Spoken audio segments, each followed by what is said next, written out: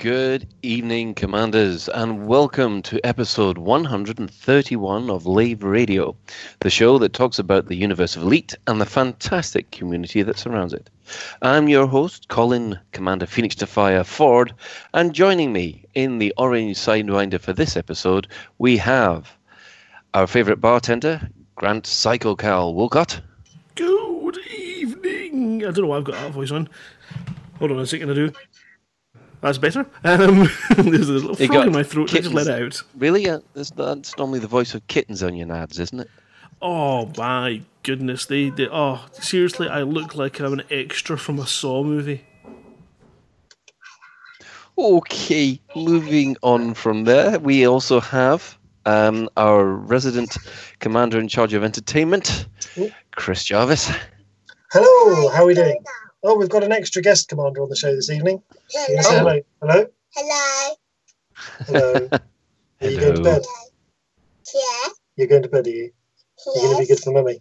Yeah, I am. Okay, no, sweetheart. Hello. Yes, hello.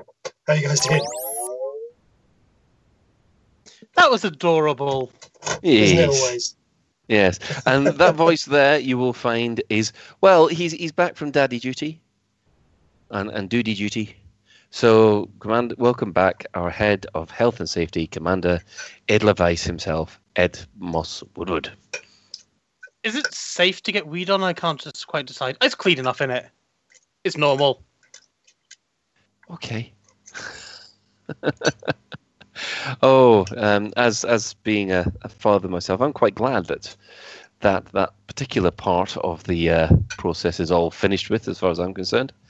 So yes, it's one of those things that you never expect you're going to be saying in your life. Is when you look at something like, "What's that?" Oh, it's only weed. Don't worry about it. Yeah. Yeah. Daughters need baths, so you get them changed, and then mummy says, "Right, I'm ready for her," and you carry her up the stairs, and she decides, "Whee!" And now she's probably going to be mortally scarred for the rest of her life if she ever overhears this again. Well, it's up to you to hide it then. This one for the wedding. Yes. Once it's on the internet, it can never escape. Yes. Those horrible baby photos which go horribly wrong are one of the favourite things to look up on the internet for those kind of things. So we'll just quickly catch up with where everybody in the crew has been. Commander Fozza would have been with us tonight, but thankfully he's off to watch a Scottish comedian by the name of Billy Connolly. Not that any of us are jealous in any way whatsoever. But beside that, Grant, how's your week been so far? Yeah, it's been... crikey. It's one of those weeks you get end of it. Of course, we had the Hopers cycle for charity on the weekend on Saturday. So we were broadcasting from 10 a.m. to, crikey, I think it was about 4:45. It was an epic stream of many cat. A new thing for my cats was to jump on my back while I was broadcasting, and then use me as a platform to jump on the green screen behind me and promptly fall off it. So we had this point in the broadcast where cats were falling from behind me. It was very, very bizarre. It was a fantastic day. They raised close to 2,500 on Hober's particular account, and on nearly just over £500 on one of the other riders, which netted them a total of 3,000, which worked out about 3,700 with gift aid. So a mammoth amount raised in what was a hysterical day. Actually, it was really good fun. And Flossie sitting at home, and every time we were talking to her, you could hear the squeak, squeak, squeak from her chair. It's just one of these days. I think the highlight definitely happened to be as we all began to reach the end, and the cyclist had arrived at their destination, and Flossie was, I think, 0.7 of a mile out.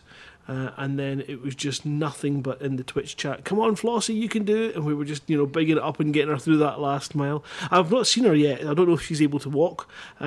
Certainly an awful lot of the cyclists, there was 5 of them, aren't able to sit down.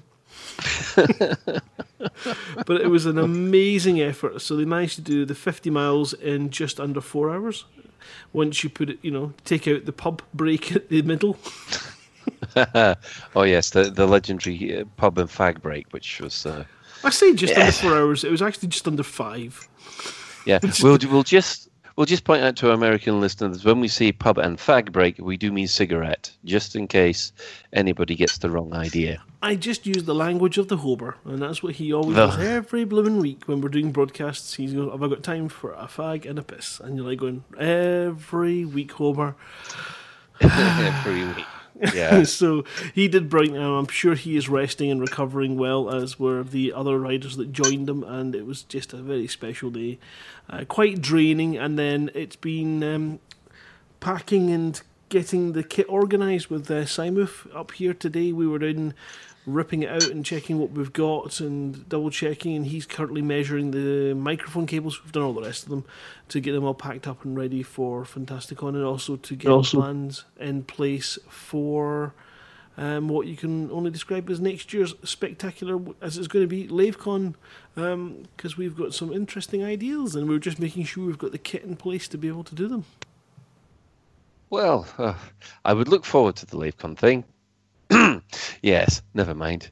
So, moving on, we'll have a quick word with Ben Moss-Woodward. Have you actually had any time to play the game? I've had a wee bit of time to play the game. I've had enough time to basically fly from Jackson back. I actually got back down here, and the only machine I could play it on was my laptop. So I was just jumping and scooping in the middle of nowhere. So I didn't want to try and avoid planets and things like that. Mm-hmm. But that's okay when you're flying back from Jax, because I don't need a hot ass. I can do it all keyboard and mouse or on the gamepad. It's not a problem.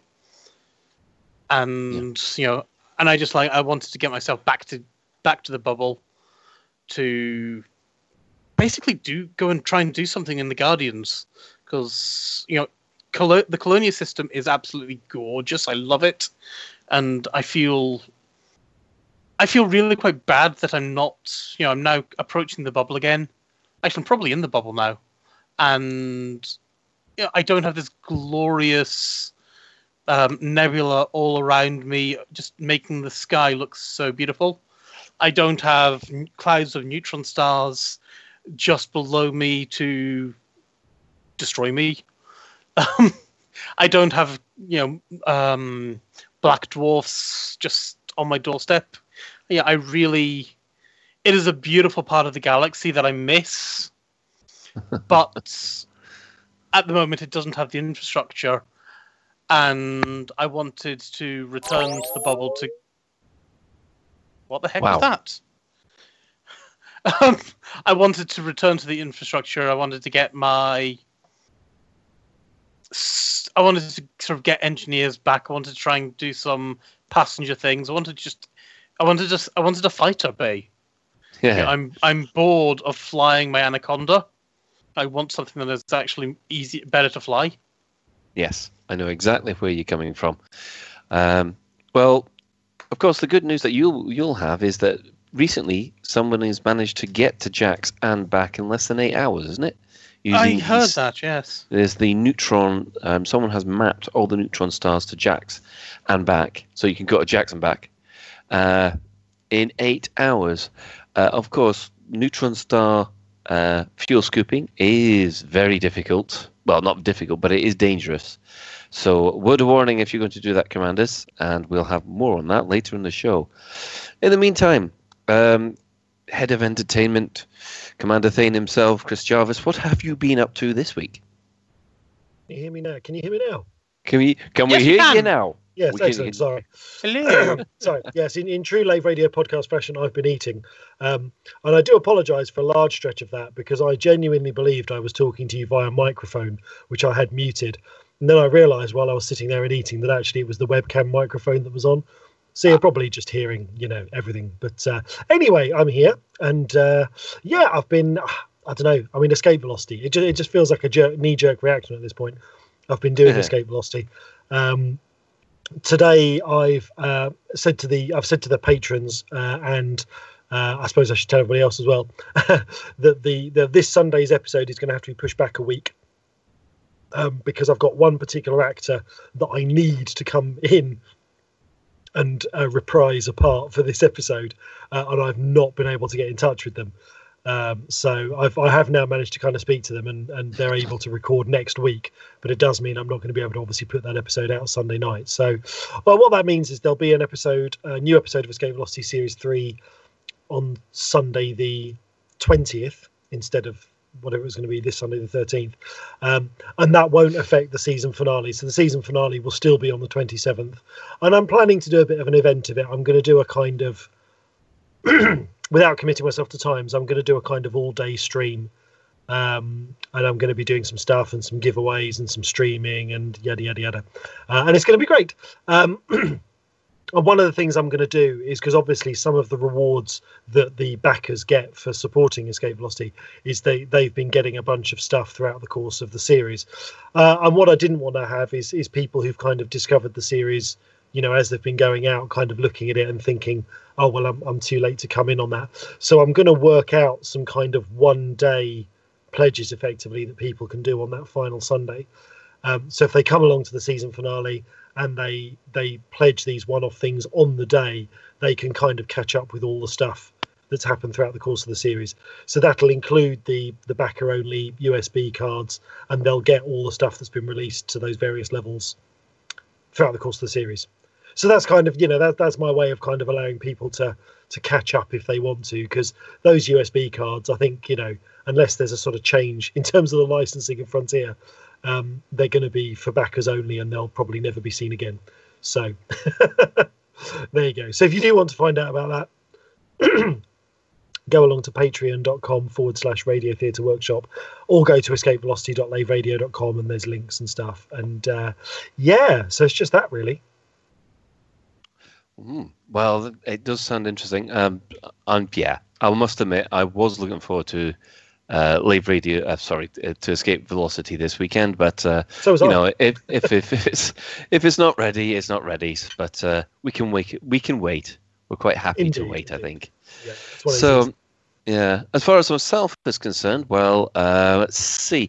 I've had to. I've actually had to take a little bit of a break from Elite Dangerous for the last couple of. For a few days, mostly because if I don't take a break every now and again, then basically you end up going a bit space mad, I think. But one of the things that I have been playing is that I actually got Batman Arkham Knight running properly on my machine. I know this is a bit of a sore point with you, Chris, but but I actually had it running, and my machine's not a top spec machine, yet it seems to be running just as well as the Xbox version, which I'm quite happy about. So I have been basically pretending to be the Batman for the last couple of days, which has been quite enjoyable. Yeah, it's one of those frustrating ports. There doesn't seem to be any rhyme or reason as to why it works well on one PC and another. I mean,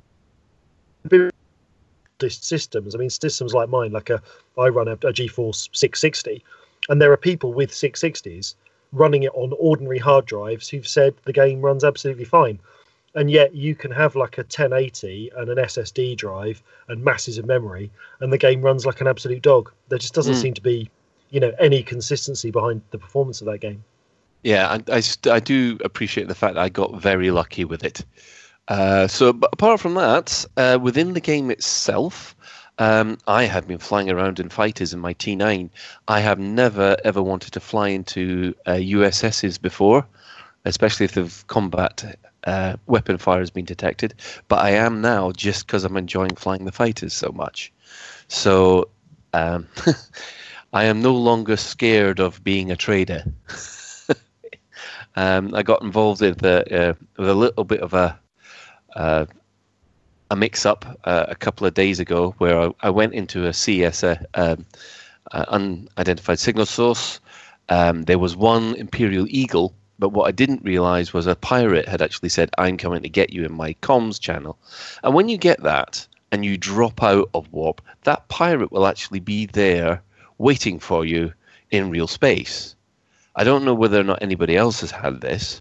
So instead of just taking on what I thought was an Imperial Eagle, my T9 and its appropriate fighter had to take on an Imperial Eagle and an Imperial Clipper.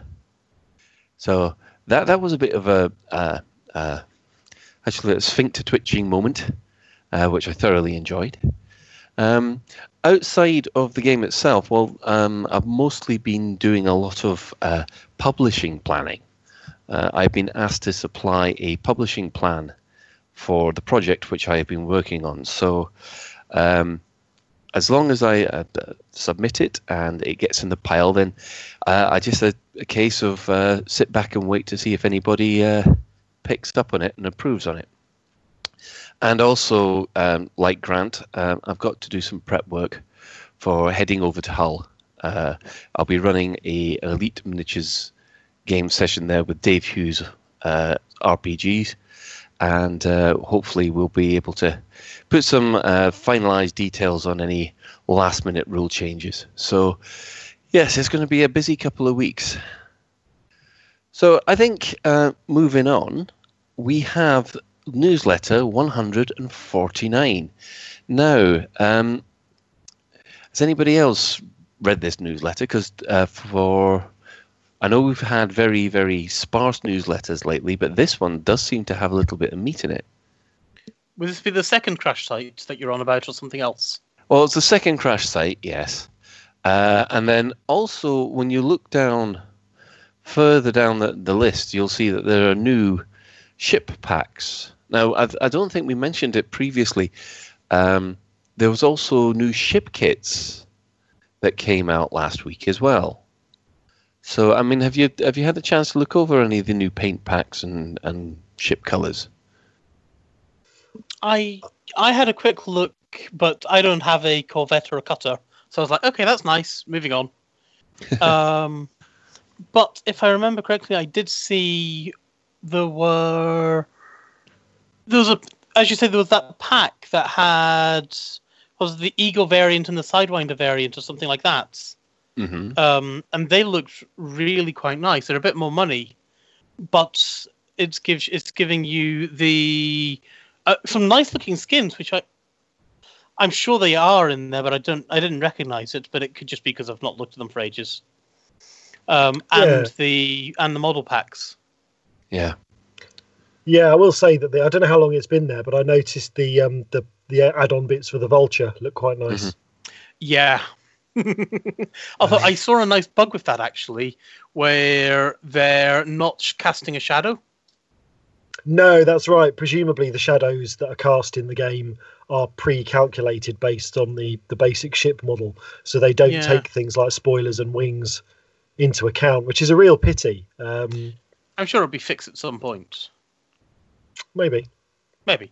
Yeah, I must admit, I am tempted by the Asp pack, just to give my Asp Explorer a little bit of a customized job. I do have the LaveCon skin on mine at the moment, so it's nice and fiery and orange. So it probably makes me an easier target against the Black of Space. If I could interject, I am currently sporting the LaveCon skin on my Anaconda as well, and it is a beautiful thing. Mm. So, do we know who did the artwork for that? Because we would definitely like to give him a thank you salute. That's for sure. Isn't it Chart? I don't know. That's why I was asking. I think it's Chart. So thank you, Chart. It certainly was. It certainly was last year. Yeah, well, but they look fantastic. So thank you very much. It looks so pretty. I know. Oh, we're so spoiled, aren't we? I mean, further down the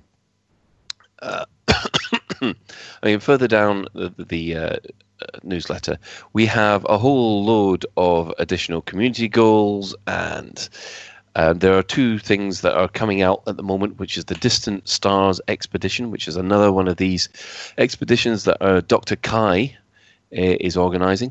Now, if I remember rightly, is this the expedition that's going to be the suicide one? I believe it is. It's the suicide one to the top of the galaxy or something. Yes, which means that you have to use neutron stars to get to the top of the galaxy, but there's no way to get back. Oops. Well, it's obviously it's not a NASA mission. They like to go to the moon and return. unlike Elon Musk, who just Mars. Yes, that is one of the things about the first generation of Mars explorers. They don't expect them to come back. Yeah. Okay, not sure I'd take that one up, to be honest. So next week there's going to be, well, actually it's Thursday, isn't it? There will be on November the 10th. Yes, Thursday. That will be the Battle of the Community Managers, which is the Don, Zach, and the Don, Zach, will be up against his hairness, Ed Lewis, and we're going to have to sort of pitch in on that one. Just everyone choose a side and take the other ones out. And let's see, is there anything else that stood out to you in the newsletter, apart from the subject that we're going to go right into? I did like the Fuel Rats cheese storage device, which I thought that was a nice little video, a nice little page that the Fuel Rats did, explaining what all these triangles of the monoliths actually are, and it's for storing hydrogen cheese. I that tickled my sense of humour. Yes, that did seem, and that is very typical Fuel Rat sense of humour, I think. Yeah. Now, there was one other little item of development news that seems to have kind of slipped under the radar. I've had nothing official said about it in Frontier, but they have gone and changed the Horizons, time span for the season. And it originally, Horizons was supposed to last a year like the original release was. So we were looking Christmas to Christmas, really. However, due to delays and so on, it does look as if that slipped, and they have changed the wording on the website saying that Horizons will continue into 2017. Yeah, as expected. Yeah, I think everybody expected that as soon as the 2.1 was delayed by quite a while. Yeah. I mean, it's the 8th of November now, and they've just released 2.2. I think expecting another release before the end, even any one more release before the end of the year, is optimistic at best. I think fictional is probably more realistic. Yeah. So I think based on progress so far, I mean, I think everybody's coming to the conclusion it's between I don't know, maybe April and July next year when the season will finish. But like I said, there's a lot of fan speculation. Yeah, a lot of fan speculation about that, which we never do on live radio. We only deal in cold, hard facts. Really? Sorry, I'm on the wrong podcast. You can fact off, as far as I'm concerned. Yes, sorry about that. Right. Well, I don't think there's anything more we can really say about that. I mean, the quality has improved, especially in my opinion with the missions. So I think it's that I'm finding it that weird time with Elite at the moment where I noticed that something doesn't feel quite right or quite the same, and then I'm thinking, has it always been like that, or and I've just not noticed, or is this actually different? I've got that kind of slightly weird feeling. So one of the things I've noticed, because I've actually been doing a lot of stuff recently on planet surfaces, I've been doing lots of skimmer destruction missions and driving around an SRV, because I'm finding the materials more and more useful. So I've been trying to drive around and look for rocks and stuff. And one of the things I've noticed is I have much fewer incidents where I can't land on a surface, by which I mean when you're trying to land and the landing meter says, yeah, this patch of ground is absolutely fine, and you boost down and it refuses to just lock with the surface, and you have to sort of take off, fly somewhere else and try landing somewhere else. I've not had that happen at all since 2.2 dropped. Oh, so I don't know if that's a coincidence or if that's a genuine fix. It sounds like a fix. I know what you mean, because I've had that where only a couple of times where you've got close to the planet and you haven't been able to land. Yeah. But even though it's your ship's blue, which indicates that you can. But yeah, I'm with you on that one. I think that's one of the ones that has gone onto the fix list. That we don't have to worry about anymore.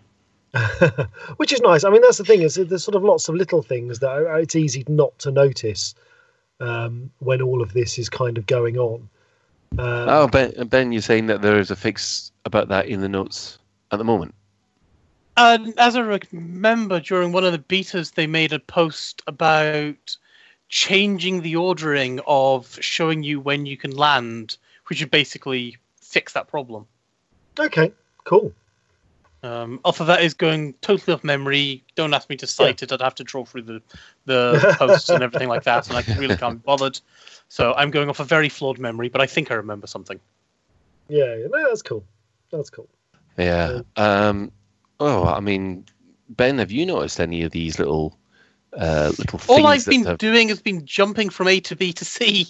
Although I can say, I thank you to whoever it was who implemented the filter to the route planning. I love that filter. It has saved me no end of problems. It has been great being able to go and say, okay, I want to go here. Oh, and just go and, be a fine girl, kiss me. Right, I will now actually be able to jump and get there without running into, 10 red dwarfs in a line that I can't go and scoop from. And then I end up, with about 2 light years range, thinking, shit, I'm going to have to call the fuel rats out, and I'm, 20 light years away from anyone. So that made my life so much easier getting back from Colonia.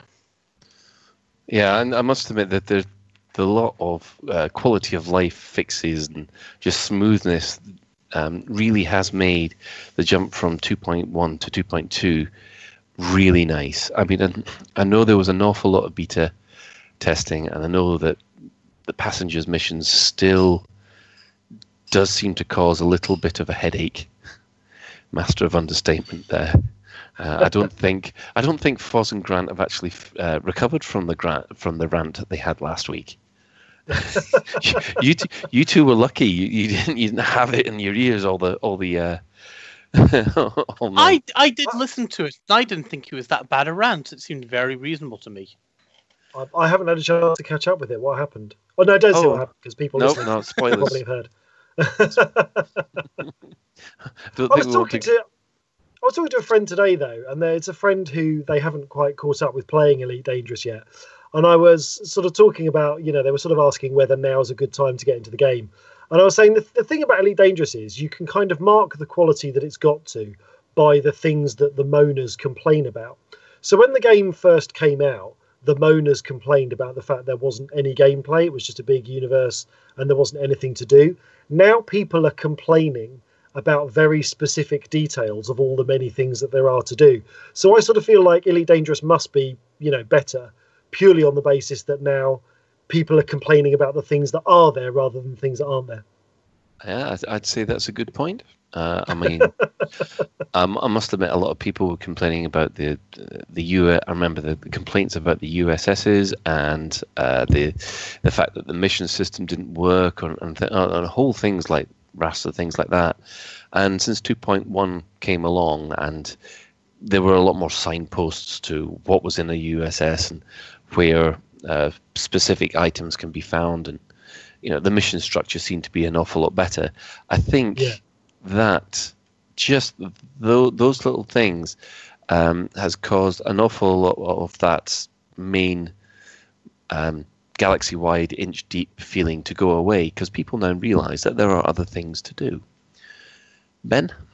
Just wondering, I mean, I don't remember, this is going back into the beta, obviously, but they really improved the tutorials. And have you guys had a chance to replay through the tutorials? Oh yeah, it's beautiful. Yeah, a couple of weeks ago, Foz asked us what was the high points, and my high point, we're allowed 2 high points each between me and Grant. Grant went for passenger missions and I think improvements to the galaxy map, while I went for obviously fighters and also explained about those new missions, the training missions, which I think reduce the what is it? The learning cliff no longer is a learning cliff. It's more like a learning curve. I think they've learned a few lessons on how to ease people into the game. So if you are a new commander, I personally would recommend you run through those missions first, because it will save you a lot of frustration if you just launch, and B, a lot of time if you are looking up YouTube tutorials. Even if you're not a new commander, frankly, I found there was stuff to learn. Yes. Doing it. And and it's actually a nice little noob story, which I liked as well. Yes, I thought it was it was a worthy addition, and in my opinion, I think needed a little bit. It's been a long time since I've looked at it. It's been a long time since I looked at it, to be honest. To tell After you the show truth, or something, have a play, or during the show, have a play. Yeah, I mean, to tell you the truth, I mean, that would be an ideal thing for a demo. You know, chop that off. Don't allow them access to the full game. But if people want to learn how to play Elite Dangerous, let's let them run through those 4 or 5 tutorials. And I guarantee by the end of it, anybody who has played any of the old style games of X-Wing, or just want to be introduced to a decent space simulator, I think would be hooked, personally. Cool. So, yes. Okay, moving on. I think our main description is, even though that we're piling on heaps of praise onto Elite Dangerous at the moment, it's not, how shall I put this? It's not universally accepted at the moment, is it? I've noticed a lot of weird bugs. Yes. And this, unfortunately, is mostly to do with the engineers and specifically the engineer commodities. That seems to be the main rant at the moment. Well, that and passenger missions. I can have my own rant about entirely different things. Oh. Yeah, well, I mean, Ben, you've had a good look at this. How shall I put this? The rant is entitled "Just Died. I Am Leap Done. Frontier, fix your goddamn game." Now, when you get people like that putting posts up, normally you just go, "Oh, here we go again, another negative review on the Metacritic." But when it's actually someone who's played the game for, a good 400 hours or so, has always said that they've really enjoyed the game, and is suddenly putting these kind of things up, then, a little bit of an alarm bell does go off in the head. So, have you got more details about this, Ben? Well, it's basically, it boils down to what I would describe as the high-level AI, which is the AI before you've got a ship in front of you actually trying to kill you. It's the ship flying around in Super Cruise deciding, am I going to interdict you, taunting you, saying, "Ha, I see you, you nasty thing," or, "Oh my god, I'm going to run away," and things like that. So it's all to do with that kind of AI, and they seem to have a tendency of, if you have something in your hold, especially if it's something by engineers in your hold, and even if that engineered substance is only actually worth about 10 credits, they seem to want it desperately. They don't care it's only 10 credits. They're just like, and you just basically, you become a pirate magnet.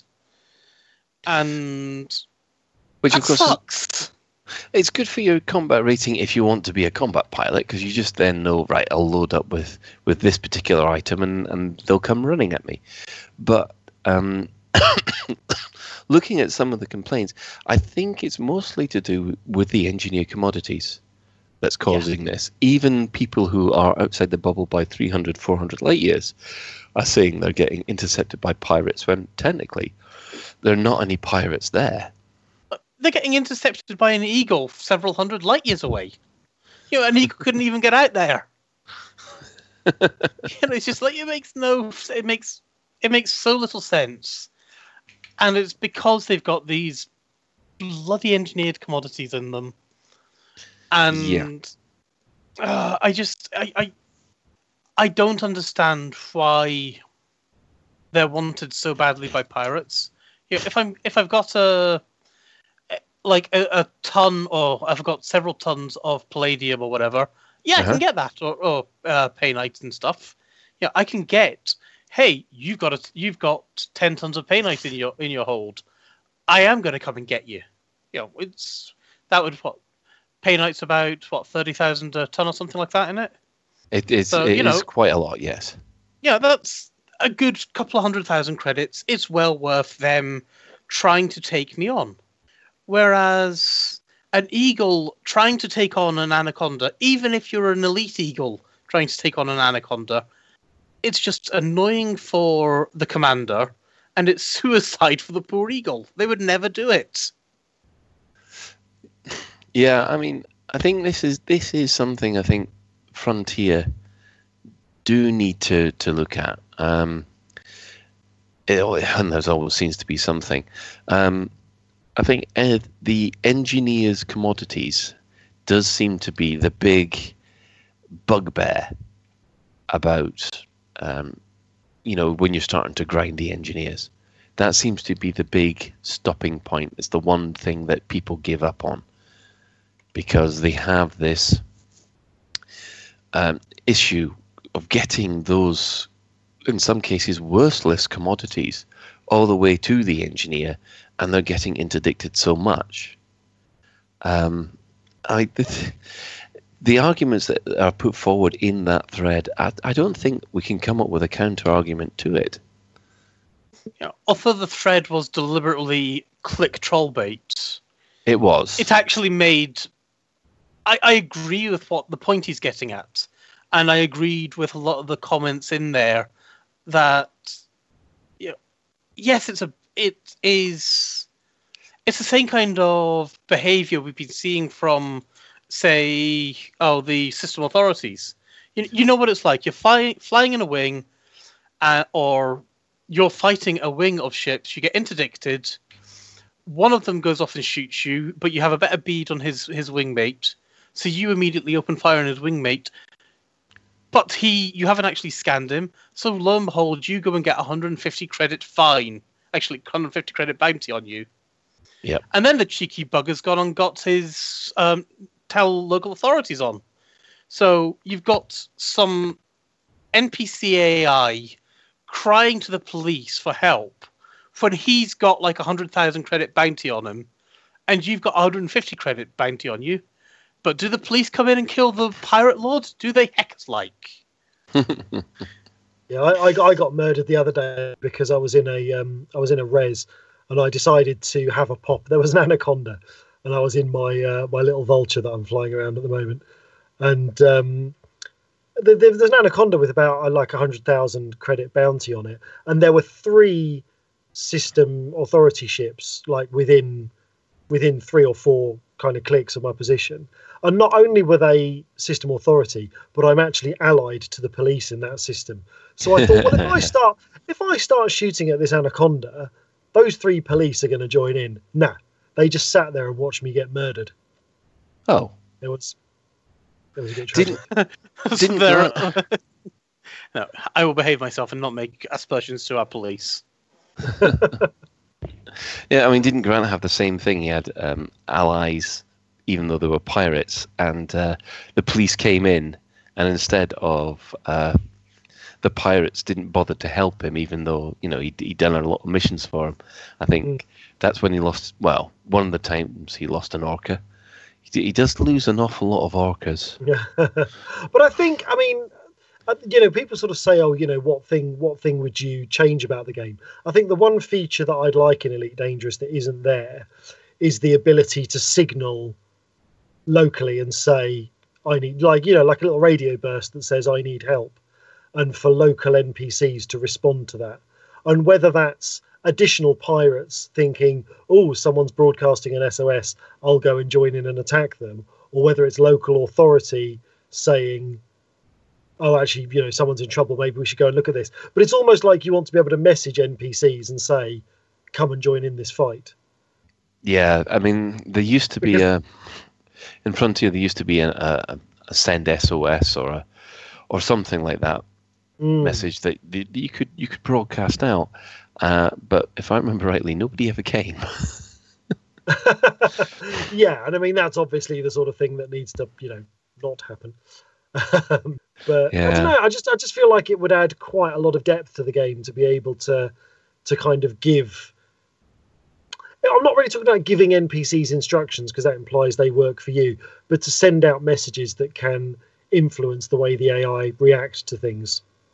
Yeah, I mean, for pirates out there who have recently had quite a boost with these shield-proof hatch breakers, they have been requesting for quite a while some kind of challenge to NPCs, a kind of like drop your cargo or stand and deliver, or those kind of messages to send to people instead of just opening fire willy-nilly. Yeah, which was in the DDF proposal for piracy. I mean, that was how it was going to work. The original DDF proposal, if I recall, was that because you were going to get like an elite rank as a pirate, which obviously didn't get implemented. And one of the things was that you would only increase your pirate score if you challenged the person first and tried to get them to drop their cargo before opening fire. I seem to remember that was an element of it. There was going to be this thing where you were going to declare piracy, and then anything that you gained from that would contribute to your piracy rank. Because the other thing was that one of the suggestions in the DDF was that your score as a pirate, what would be deducted from your score was the amount of damage that you did to ships or cargo while pirating. So a really high scoring elite pirate would be someone that got loads of cargo and killed nobody, and a really rubbish pirate would be one who opens fire on their victims and destroys their ships and damages cargo in the process. Maybe I think a lot of people would agree that would be a more rewarding style of gameplay. I'm not going to rag on, I'm not going to rag on the pirate gameplay in the game, but I just think for me, it doesn't work. Well, I must admit, as someone who has experimented in, let's see, wealth redistribution, I must admit these hatch breakers, when you fire them off, they now have implemented, the point defense can now shoot down those particular hatch breakers where they couldn't before in the beta. So you normally have to use a couple to get some booty out of there.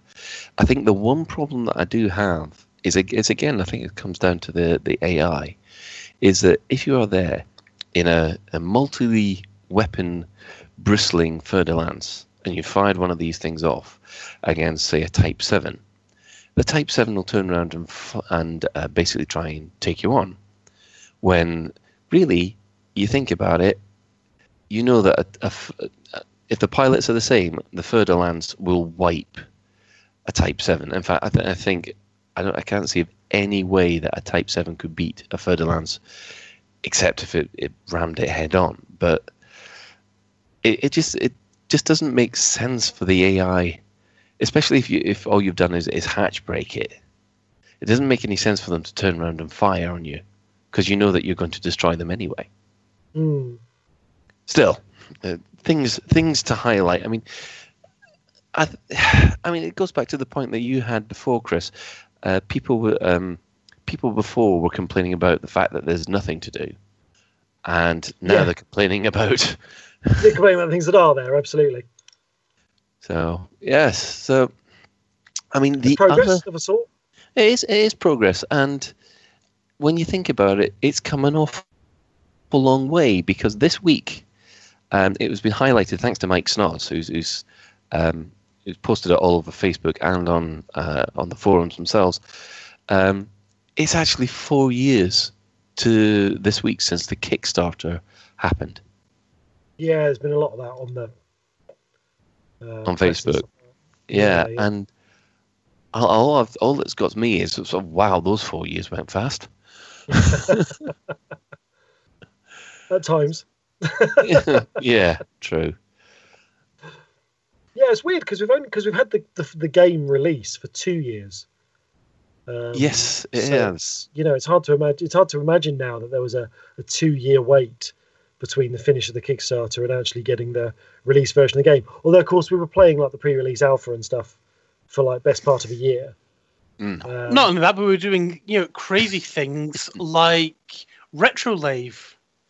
that helped the months. Yeah, that helped the months fly by. Oh yeah, I mean, well, yeah, Retrolave is where we started, wasn't it, Ben? Pretty much, yeah. I enjoyed doing my Retrolave. That was good fun. It was good. Yeah. So, I mean, as the game stands, is it close to what you were expecting? Who are you asking? Yeah, so. Both of you. It's an open question. I think so. From my point of view, I think it's probably exceeded my expectations. I think it's done pretty much everything that I expected it to and wanted it to. Particularly recently, where you've got things like, there are much more emergent missions appearing. I mean, they're still a little bit, unsubtle, but I mean, I can be flying around a system doing some stuff for a while, and then I'll just get a mission that pops into my inbox saying, by the way, we're at war, can you go and do this for me? So I kind of like the fact that the game systems are approaching me and trying to engage me in some kind of local business. I mean, all the stuff with, I personally think all the SRV gameplay on the Planet Surface is fantastic. I think all the kind of the combat and the trading stuff is really solid. I think where my expectations have been, sadly met, is that most of my concerns about the game being completely open and free multiplayer have all come to pass. I feel a bit like the kind of, the Remain voter who kind of said, all this stuff is going to happen if we vote to leave. And then we voted to leave, and then all this bad stuff has happened. And then people are saying, well, we kind of told you it'd be bad. I sort of feel it's a little bit the same way, in that I thought that there would be problems with unbalanced multiplayer in Elite Dangerous in multiplayer, and there are massive problems with unbalance in multiplayer. And I think it's endemic across open role-playing type, multiplayer games. I think my personal feeling is, and I know that I rag on multiplayer quite a lot, but my personal feeling is that the only games where PvP really work are either ones where the player base are heavily policed into like different areas depending on their ability and their loadout and their riches and stuff like that, or when you've got something like, I know, something like Counter-Strike, where everybody who comes to the game is essentially playing the same game, and the imbalance between players is really good players playing, in my case, not very good players. But you accept it in Counter-Strike because you're all playing essentially the same game. I think for me, the problem with Elite Dangerous still is that you've got a multiplayer environment where everybody is playing or wanting to play very different games, and all you've got in multiplayer is a situation where people are just getting in the way of how everybody wants to play their game. And for me, that's the biggest sadness of it. That there are some really obvious imbalances about multiplayer, which are things that need to be in the game design from the ground up. They weren't put in. They still haven't been put in. I mean, I was musing today about the ship-launched fighters, because the ship-launched fighters was meant to be a thing partly just to give some people some fun. And I appreciate that Ben's saying he's really enjoying having a fun little fighter when normally he flies his Anaconda around. But really what we're talking about with the ship-launched fighters was a way of giving a trade vessel a fighting chance against a pirate. Now, if that's the case, and that's what the ship-launched fighters are for, why on earth are we giving ship-launched fighters to Anacondas? What additional guns does an Anaconda need? It doesn't. Do you know what I'm saying? You speak for yourself. My trading Anaconda definitely needs guns. Okay, well, if you've got a trading Anaconda, but I mean, it's big enough. It's got enough hard points. It's it's the kind of thing that you're more likely to get pirated in, kind of thing. And I just think that there's not. I just think that there is still this friction between people who want to be traders and people who want to be pirates. And the reason there's so much friction is because it's still a losing game for the traders, and it drives them into private groups and into solo. And then the people that want to be pirates are unhappy. And I think that's still the case. I don't think I don't think enough has been done to the game to fix that. At the risk of bringing up an old argument, which you've already done, of course it's never going to be balanced. How can a trade vessel ever be balanced against a combat vessel? It can't be. And that is the whole point. And I agree with you, it sucks for the trader. No, but it's not just a case of it sucking for the trader. In the real, because people say, in the real world, there is no balance between robbers and victims, which is true. There isn't. If I load up my car, with valuable stuff, and somebody stops me and robs me, there's not much I can do about it. But we have systems in place in the real world to make it virtually impossible for a person to get away with just stopping me in the street and robbing me. And those are the things. Okay, no, I'm not going to agree there, Chris. I've been walking through the middle of Edinburgh. I'm walking down a major road in Edinburgh, and I got mugged. Yeah, okay, yeah, there is still crime, right? But actually, you couldn't, as a mugger, just walk around a busy high street and just stop people and mug them. And even if you did stop one person and mug one person, you couldn't then go on and mug the person standing next to them and the person next to them. You couldn't sit there for 2 hours just mugging people on the high street without expecting there to be some sort of legal, without there being some sort of legal response. And the way the game design was originally pitched was that if you were a criminal, you would have to exist in systems where there were no police because the police would not leave you alone. But that's not the case. You can quite happily fly around and pirate, and actually the police response is pretty minimal. Pathetic? Yeah, I completely agree it's pathetic. It's not that it's pathetic, it's just that what you've got then is a situation. The AI is clearly capable of harassing players because this guy on Reddit was complaining that he got interdicted like 20 times just because he had a couple of bits in his hold. Why is it not that as soon as you are wanted in a system that you are continually interdicted by the police over and over again until you're forced to leave? Well, that should be how it works. You should be driven out of the system by the police. Well, actually, I agree with you to that to some point. But then again, we'll start getting people complaining that gold isn't possible to pirate anymore and things like that. Although I do agree that the ship killing issue that we've had with say for instance Smiling Dog Crew attacking the Mobius group. That is something that really needed a stronger response from the AI in order to discourage that kind of player killing just for the fun of it. Yeah, you've got different problems. I don't think you can legislate against players not being nice to other players because that will always happen. And I just think that's what the block button is for. And you just kind of move on. But I think that it's like you were saying earlier about the fact that you can, if you're in like a res zone and you pick up a 150 credit fine, the police will just murder you. And there isn't like a scale of crimes. And I think that in terms of PvP, if you illegally completely destroy another player, that should be like the GTA equivalent of like a 5-star bounty. And that means that you are wanted in that system, and you are never ever not wanted again in that system, or with that faction that rules that system, you should always be wanted with them. That's the way I think it works. Until you get courts and things like that, I'm assuming. Yeah, not till the end of time. No, there's got to be some sort of system. But I think waiting a couple of days for your bounty to run out isn't really necessarily sufficient. But I don't think it should be the same as if you accidentally shoot another player and you end up being wanted because you've shot them and done like 5% shield damage, that clearly needs a different level of response. Getting caught for smuggling needs a different level of response, all these sorts of things.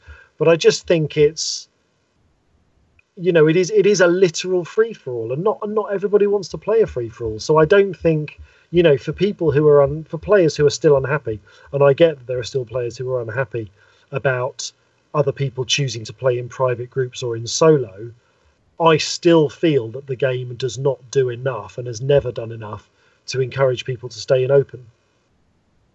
Because you play in open, you've it's like there was a thing the other day where someone said, basically the game is, if you're going to play in open and engage in PvP, just get a Fer-de-Lance. That's what everyone else is flying in the PvP game, and that's really boring. And I think it's a shame that you can't play the game that you want to play in open.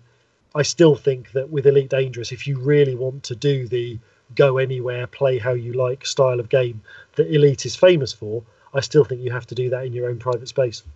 Okay, well, right. I do, to an extent, I definitely agree with what you're saying, Chris.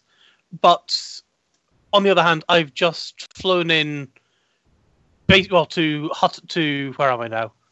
I think I flew into Wolf 25 in open with around about a week's worth of nav data, so about 10 to 15 million credits worth of nav data.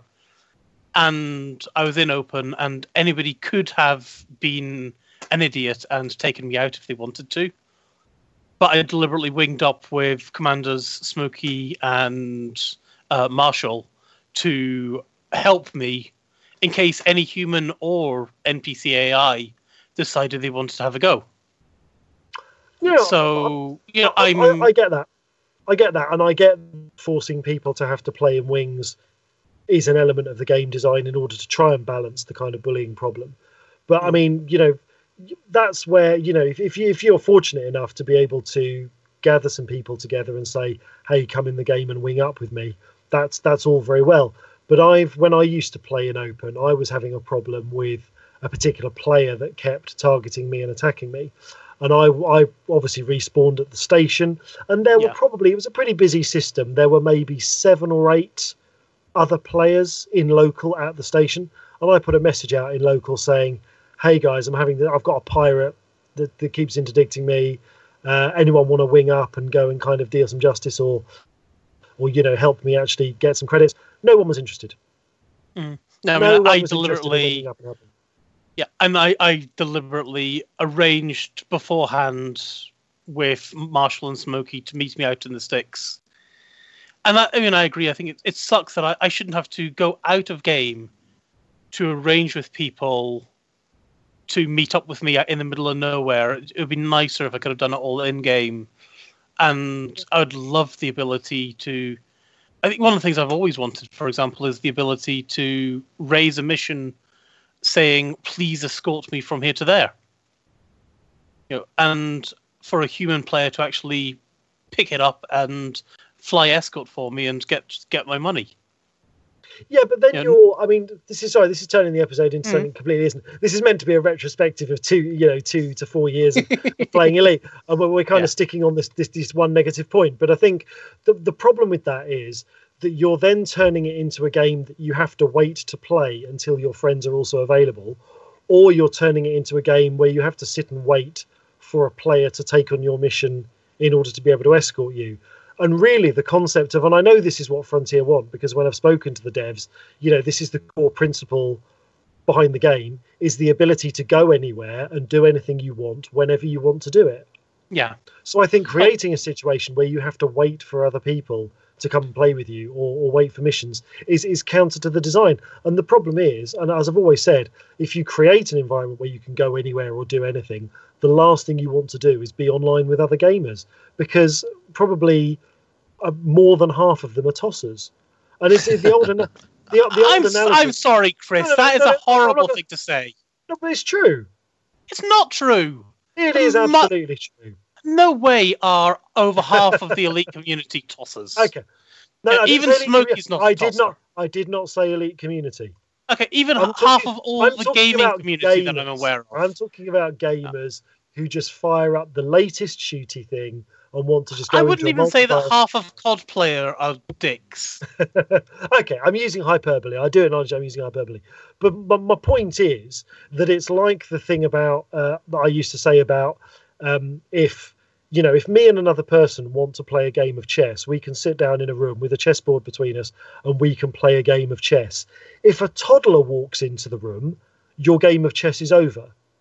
because they want to pick up the pieces of the board, they want to kick the board off the table, they want to take the little towers away and play castles with them, or whatever. It is simply not possible to play an adult game of chess with a toddler walking freely around the room. So what you do is you either take your game of chess into another room and play it where the toddler isn't, or you take your toddler and you put them in one of those, like playpen things, so that they can't get out and ruin your game of chess. And that's the way I kind of see open multiplayer. It would be lovely. But they're both things that Elite actually let you do. You can go and play in the Mobius group or in the Commander Thane group or whatever. Exactly. And also you've got shadow banning as well. So I see a shadow banning as no, go sit in the naughty step kind of idea. Yeah, but I just, I don't see, to this day, I don't see the value of open for, anyone other than people who just want to cause trouble. Okay, well, seeing as I play pretty much exclusively in open, I take offense to that. Excellent. But to be fair, I'm feeling bad because we've done this discussion a lot, and I kind of feel like I didn't start it. No, we're sort of no, I know. We're sort of talking about, we're talking about the game design, and we're talking about, looking back at 2 years of Elite Dangerous.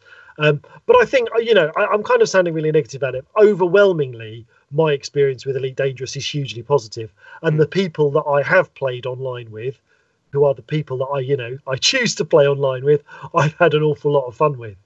So they're not a bunch of nasty, horrible 10-year-olds, I'm assuming. No, they're awesome. The people I play with are awesome.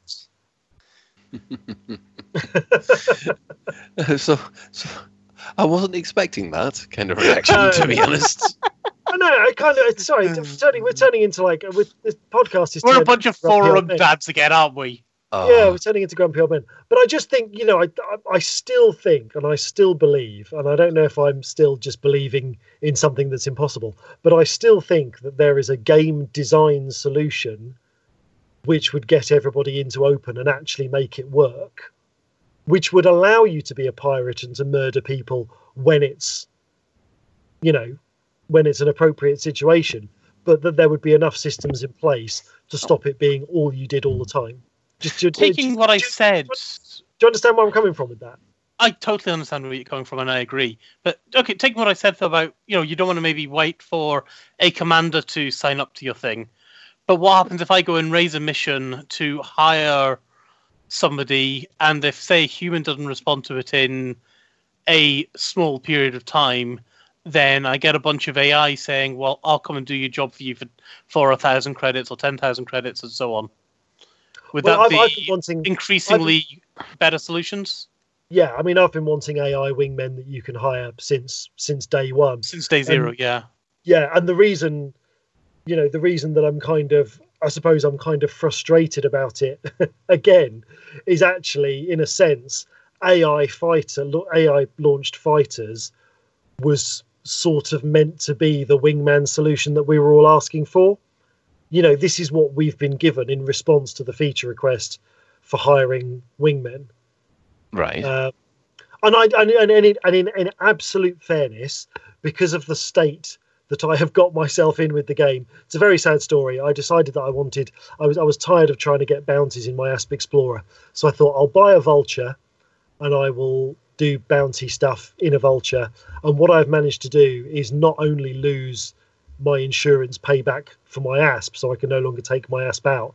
I only barely have enough money to cover the insurance on my Vulture, so it's been going very badly. So at the moment, I am not in a position to experiment with ship-launched fighters. And maybe it is as good as hiring an AI wingman. I didn't find in beta that it tipped the balance in most fights I got into significantly. Well, I'll have to interject there because I have been using these ship launch fighters for the last week and a half, and to tell you the truth, it's completely revolutionised how I fly my T9.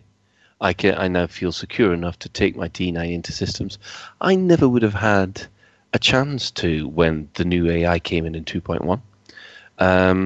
I think they really... I mean, I know what you're saying, because what you're both asking for really is looking for group functionality in the game. where you can, you put out a call on a bulletin board for people to wing up with, and say, right, I need escorts, and if you can't get human escorts, hiring AI escorts would be the next best solution. But or a better solution. That in my it depends on who you're hiring. I mean, the main thing is, I don't even know if they've got any plans to implement that kind of functionality anyway. But as a stopgap until something like that comes along, I think these fighters are more than adequate, because they're really there for the big ships that get outmaneuvered and outturned by the smaller ones. There are a number of times where a much smaller ship like a Diamondback has taken my T9 apart, mostly because the turrets. It finds the blanks, the blind spot in the turrets, and that's it. It just hangs in that blind spot, and you might as well just write off your T9 right there. But because you've got a fighter, and even the AI fighters are good enough to deal with covering that blind spot, it just completely gives you that sense of security that you can go into an anarchy with a massive T9 and have a reasonable chance of success. And also, the one thing that's very useful about this is that they are completely disposable. You lose a fighter, you do not lose the pilot. So you can literally say, right, I'm jumping out, and abandon that fighter while it's covering you. And of course, the pilot of the fighter is still in the hangar bay with the fighters themselves, because they're remote controlling the fighter. So because you get about 5 or 6 fighters per bay before they restock at the end of the run, you can escape as a trader while the fighter keeps the opponents busy. I was going to say, is that what the fighter gives you? It basically gives your opponent something else to think about while you make a run for it. Yes, it does. And the main reason that it is so powerful is, well, the Frontier have designed it so that they are basically glass cannons. You manage to hit the fighter, fine, it will fall apart, boom, splat. But it will still take you that long to focus on dealing with the fighter that the traders probably got away. Yeah, I mean, just to counter that, and I'm not, like I say, this is only beta experience, and I'm not necessarily saying it's the be all and end all. But the issue I had was in beta when I was experimenting with the fighters. I got attacked by an Anaconda, so I launched a fighter, and then what happened was the Anaconda launched a fighter, which then engaged my fighter, and the Anaconda just kept coming for me. Yeah, so I must admit, really help. I have questioned whether or not the right vessels have got fighters, because you're looking at the cutter, the Anaconda, and the Corvette. Those are 3 big major warships, and can be fitted out as big major warships. Ben, I'm really sorry, but they can. And I totally agree. They definitely can. When they've got fighter bays as well, they become a pirate's dream. Oh yeah. And that's the one. I think that is the one issue where I don't know whether they've selected the right ships to handle the fighters. If you see what I mean. But the problem is like consistency within the world, because a Federal Corvette is exactly the sort of ship that should have a hangar full of fighters that it can take on missions. And so this is what I mean about how you have to then make compromises to the overall vision of your game. If you're trying to keep some sort of consistency, then you would say, well, actually, the Federal Corvette shouldn't just have a ship-launched fighters. It should be able to launch like an entire Luftwaffe of fighters in order to go and, basically, it's a ship for waging war on a system. That's what the Federal Corvette is designed for. So if you're talking about giving fighter support to traders only and not to those big ships, then actually there's an argument to say that you're not fulfilling your remit to make the game the kind of do anything, go anywhere kind of thing. Yeah, but I would say, what you were saying about in open play where everyone's flying a Fer de Lance. Yeah. Yeah. Well, actually, from what I've seen so far, the fighter, the fighter does seem to balance that. You now have a fighting chance to get away, not to win, Yeah. but to get away from a Fer-de-Lance. No, I get that totally. And I would just like to give a little shout out because Justin Time, who's one of my Commander Justin Time, I should say, is one of my Patreon backers for Escape Velocity. And he's one of the guys I play with in multiplayer, and he's absolutely fantastic. And he said that in that instance of me asking for people to wing up, and how he says he would have helped out. It's not all bad in open. No, I mean, yeah. That's what I mean. The people I play with are awesome. But then again, it does go back to what David Braben was saying. He was saying you get one bad player, and he was saying something like, and I think, was it 10 to 15 other players that will force 10 to 15 other players into private groups or away from the game? Yeah, traditionally, yeah, absolutely. So, you know. And that's my point. I mean, that's where I kind of joke, and that's where it's my perception that, you know, when you play games online, that over half of the players that you meet are unpleasant. That's actually not. That's entirely a perception on my part. It's that it feels like over half the players are dreadful because, you know, when you play games and you're meeting dreadful players all the time, you sort of then end up thinking, well, everyone's dreadful. And actually, like I say, it only takes one or two people to actually really colour an experience for you. And you know, it's been like I say, it's for me like it's been a long time. That's the thing for me. It's been a long time since I've played in open. And actually, it might be that maybe the stuff in open's been fixed, but my experience of when I played Elite Dangerous in open was so overwhelmingly negative that it's going to take a lot of work to get me back into open. In fact, I was having a discussion with somebody the other day, and they were talking about whether they should just shut down solo and private and just make everybody play in open. And what I was saying was that at this point with my relationship with the game, if open was the only option available, it would probably force me to stop playing it. As much as I love Elite Dangerous, if open was the only option, I wouldn't stick with it at the moment. Yeah, I mean, I must admit, I do agree with you to an extent. I think personally that there needs to be, how shall I put this? I can't even pronounce the word. Incentive? Incentive. There you go. I was going to say incendiary. I don't know where my brain's going. You can Fire get them all. You can get incendiaries from the engineers. Awesome. Yeah. I know. I've been told that's what I need. For my vulture. I've been told that incendiary multi-cannons is the way to go for a vulture. Oh, I wholeheartedly agree. I mean, that's one thing that I am working on the moment. I am aiming to get up to an Imperial rank where I can get myself a clipper. And there's no way I'm going to grind for a cutter.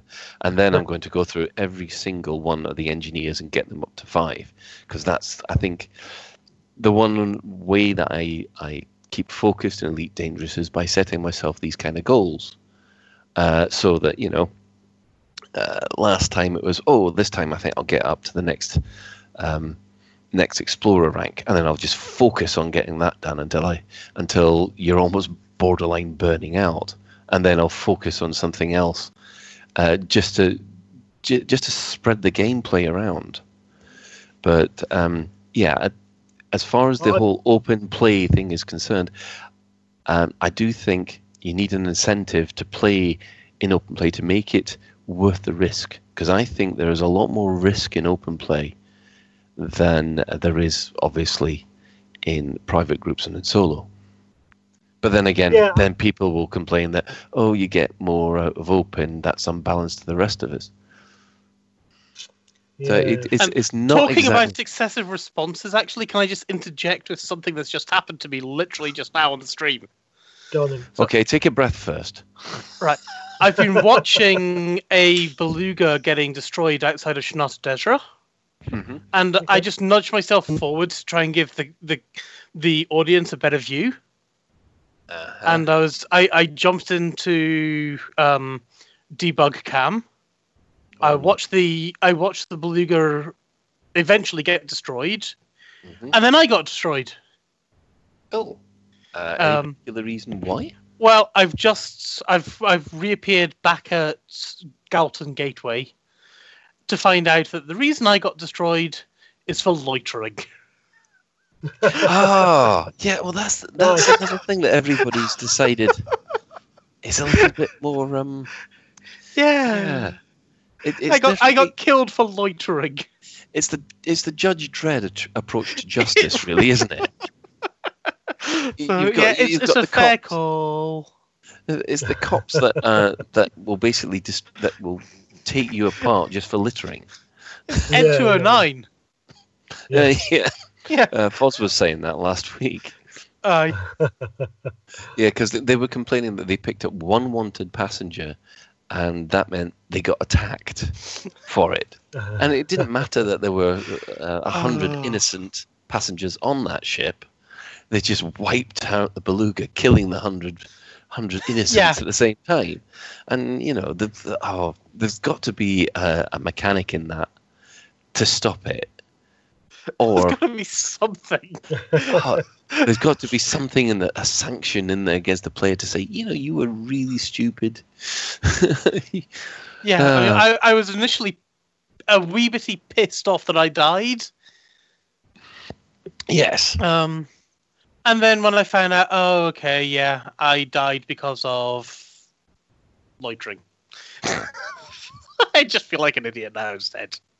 It's like approaching the space station, you're flying in, and you're going, you have been fined 400 credits, and you go, what?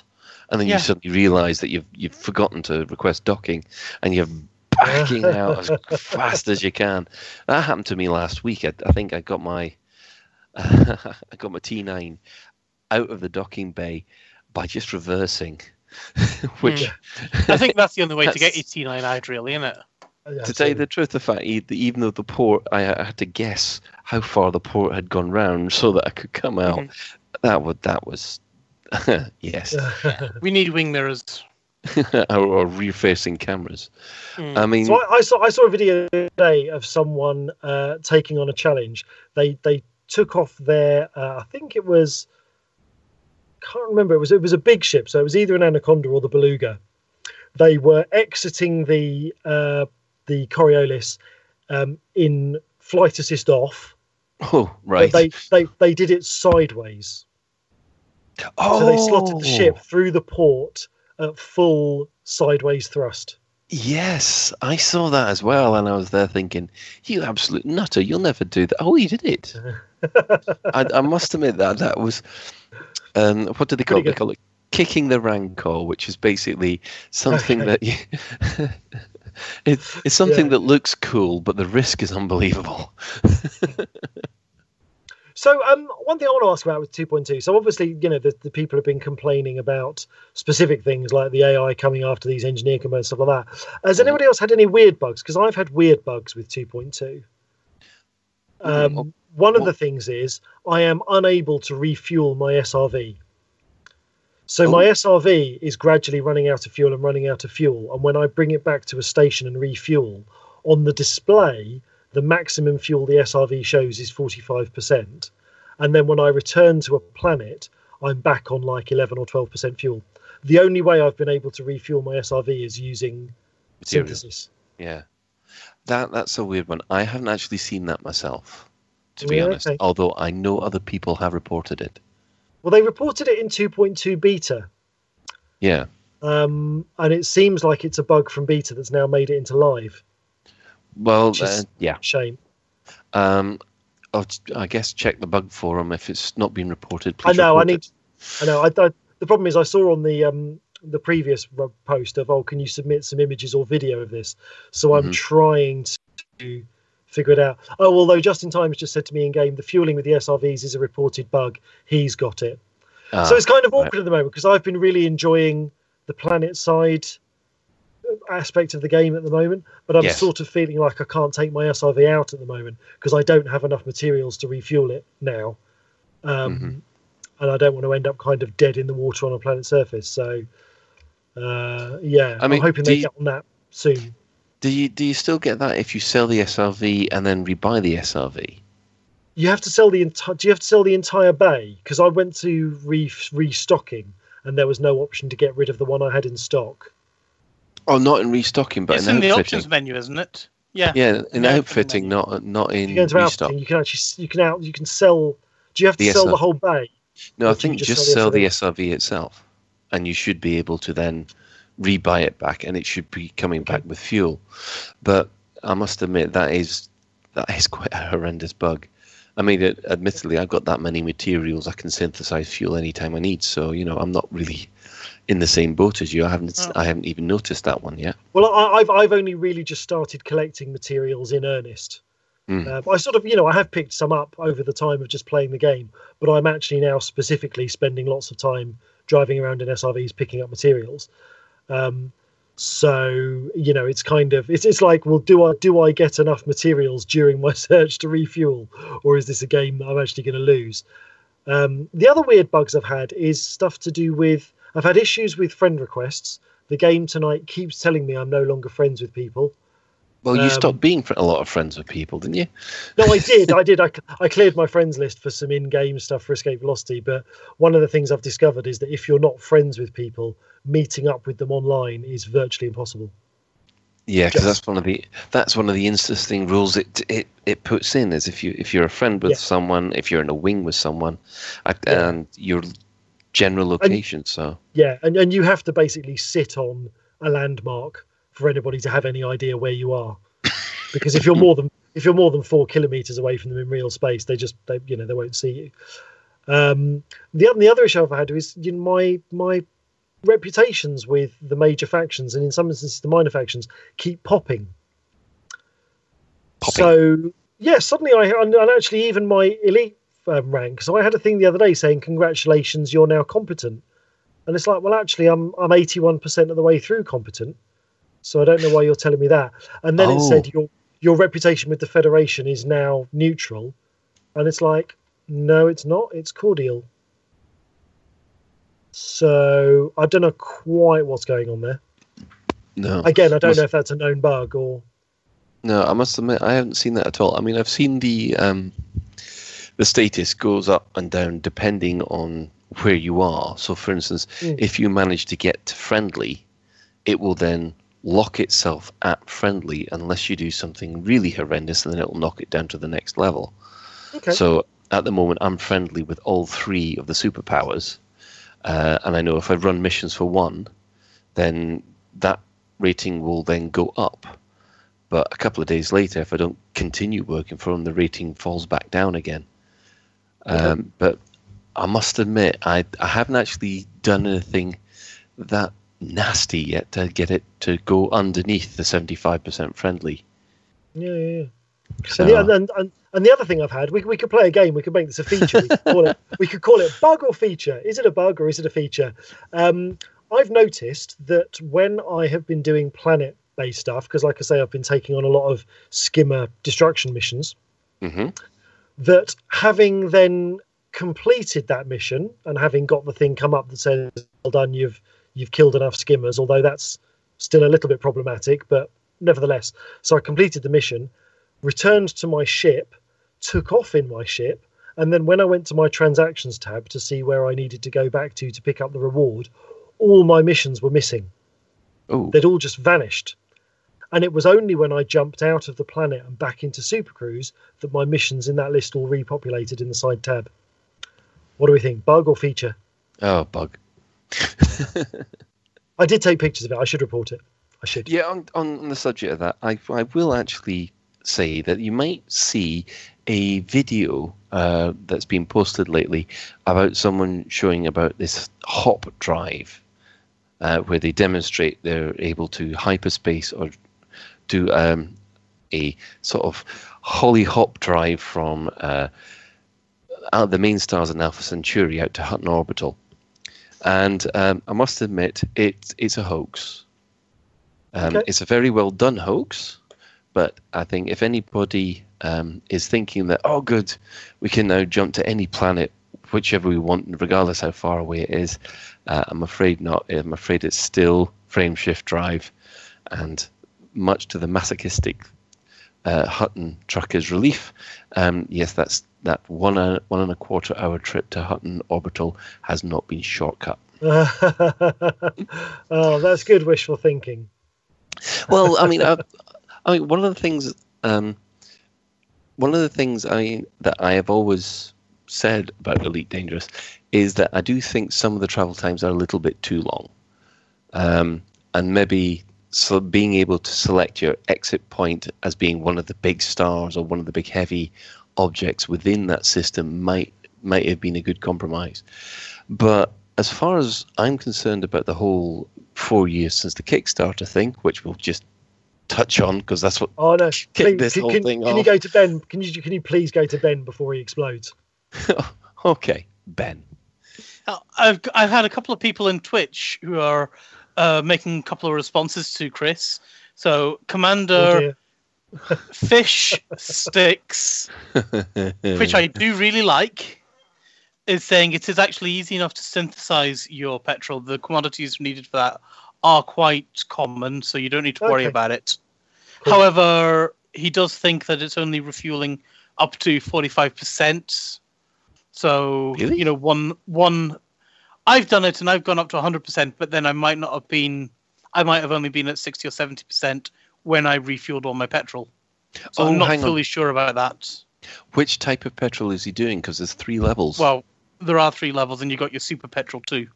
Yeah. So, you know, you could be using your super unleaded or whatever. Yeah. And then Commander whoever is saying that your reputation won't drop below 75% of friendly.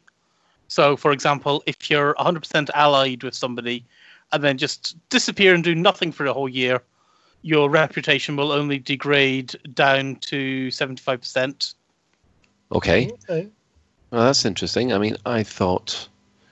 Well, yeah, I can understand it locking at 75%, but if you do something horrendous against that faction, I think he's saying if you do nothing negative to that faction. So yeah, I guess if you go off and murder everybody in the faction afterwards, then yes, I could imagine they're going to not like you anymore. Yeah. I mean that's the trigger I was actually looking for. What does it take to drop my reputation down with the Federation, or one of the other superpowers? I mean, because it's not going to be the Empire until I get my Clipper, at least. Right, Ben, did you have anything to say about the last 4 years? Keep it brief. I mean, the whole discussion that was taking place was, did you join? When did you join? Why did you join? And what are your best experiences? Yeah. And, you know, frankly, my best experiences have always been community ones. So, you know, my that very, very first LaveCon back in, what was it, August 2013, Chris? Something like that? Yeah, that sounds legitimate. So, you know, that very, very first LaveCon in... where the heck was it again? Cheltenham. Cheltenham Spa, wasn't it? Yeah. Yeah. That, the launch party, they've been awesome, and I'm gutted that I too will not be able to make LaveCon next year because it's on the weekend of my wife's birthday. Yes. So my wife is okay for me to go and, you know, I get a pass because it's my birthday for LaveCon, but I don't get a pass for her birthday in LaveCon, unfortunately. Yes, I mean, I've got the wedding anniversary. That was my wedding anniversary weekend, so I'm pretty much in the same boat. Yeah. I mean, as far as my response, I mean, the regrets, well, really, there are 3. I mean, I do know. I think I did back a little bit too high, because no, seriously, because the DDF. Yeah, I went to the DDF when all the interesting discussions were over.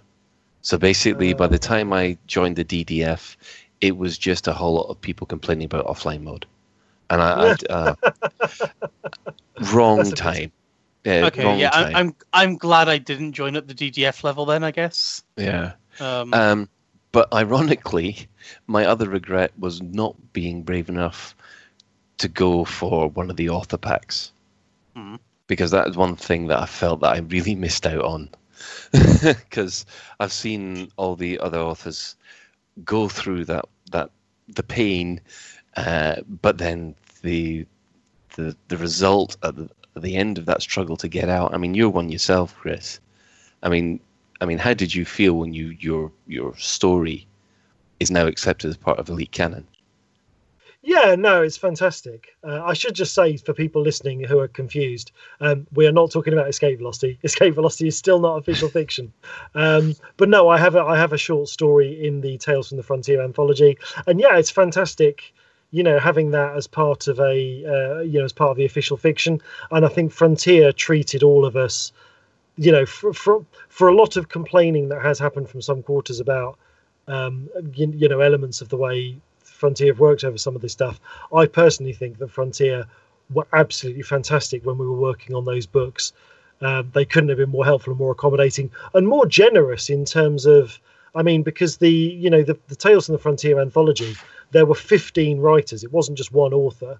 There were 15 different people, and Frontier gave us all the opportunity to name something within the game that would help support the fiction of our stories that we'd been writing, and that's just brilliant.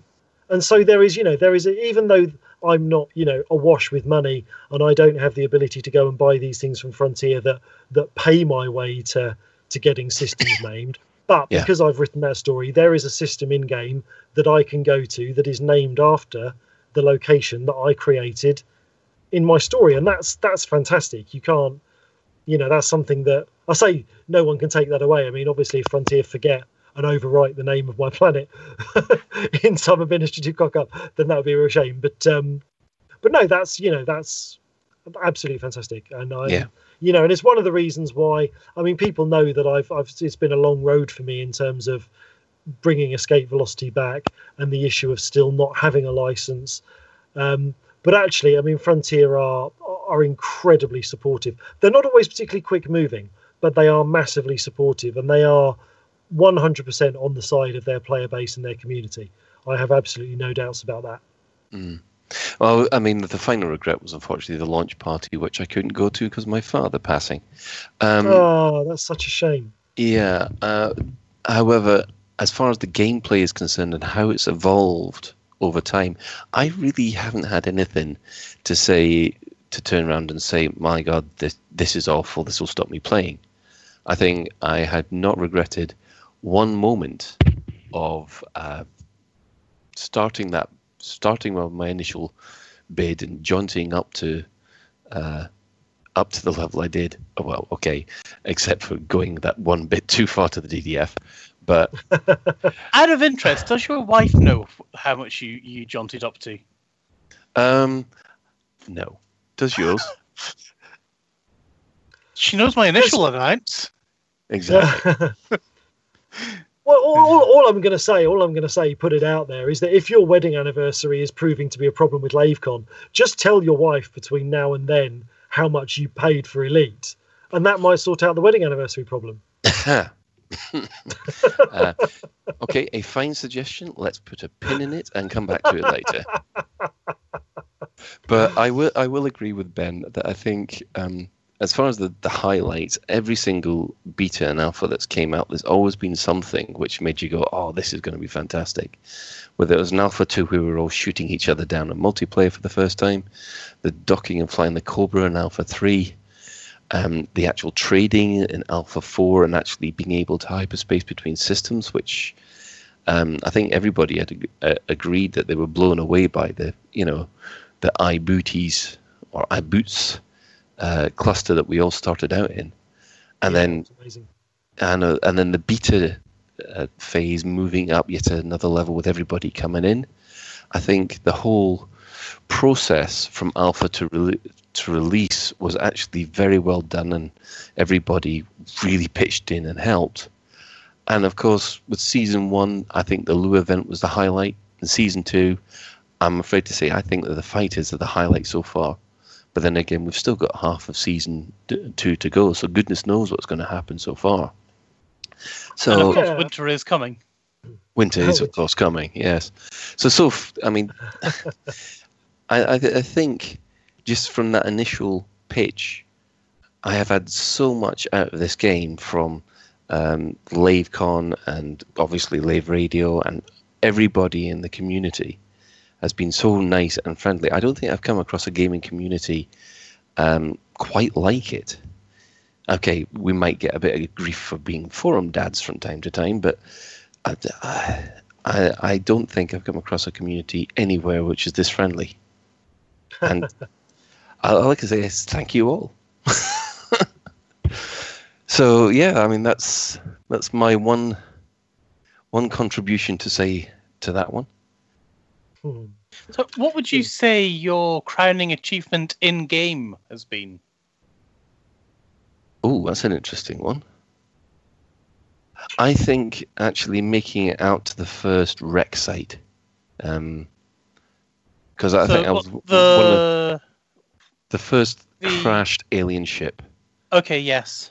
Yeah, which is something I've still not seen yet, actually. Yeah, and I made it out to there. I think a couple of about 12 hours after it was discovered, and just discovering it and just going around it. I mean, I did it in private because basically, or in solo, because I basically wanted it all to myself just to pull up the whole atmosphere. But to come across that really, really got me. But then again, you always go back to the first time you launch from basically you start the game from scratch, because I started the game from scratch once it went live. And when you go on a Sidewinder and you launched initially from the starting platform, you launched pretty close to a planet which looked very much like the curvature of the Earth, or like you see from the IIS space, the International Space Station.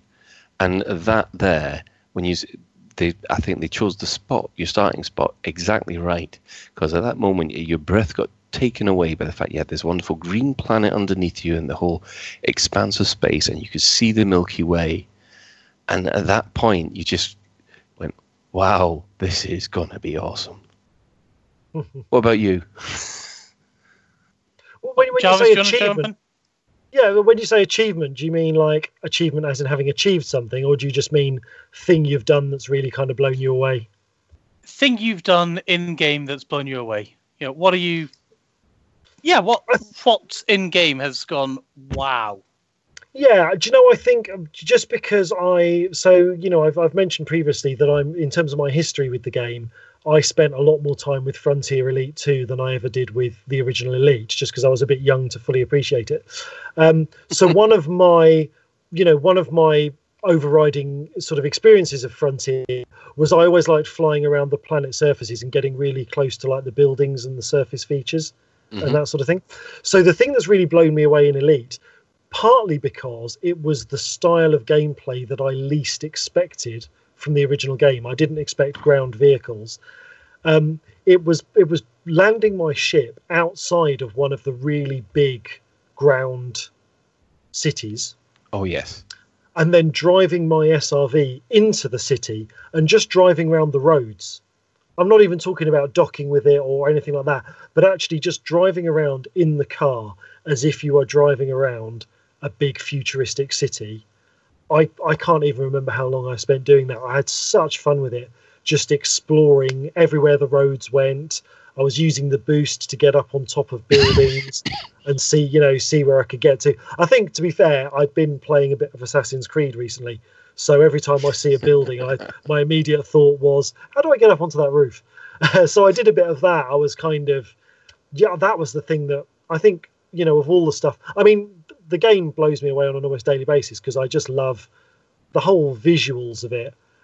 When I was doing some location scouting, because I fly around to different systems when I'm writing Escape Velocity and I choose locations for the episode. But I went into one of the mining rings in a system called Beta Pictoris. And the rings there, just the way the light filtered through the rocks. I mean, visually, it looks stunning. But I think, in terms of gameplay, and not even like necessarily being gameplay or making money or reputation, but just driving around and just appreciating the size of those ground installations from first-person view. I just think it's phenomenal. I think they've done I think it's so underrated, the work they've done on those ground buildings, because there's so much variation in all the different outposts and things that you find. Okay, Ben, Ben? Yeah.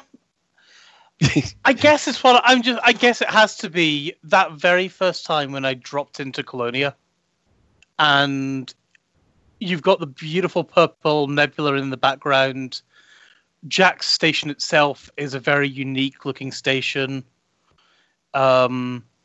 It's right up close to a ringed planet, so you've got like these combination of beautiful things.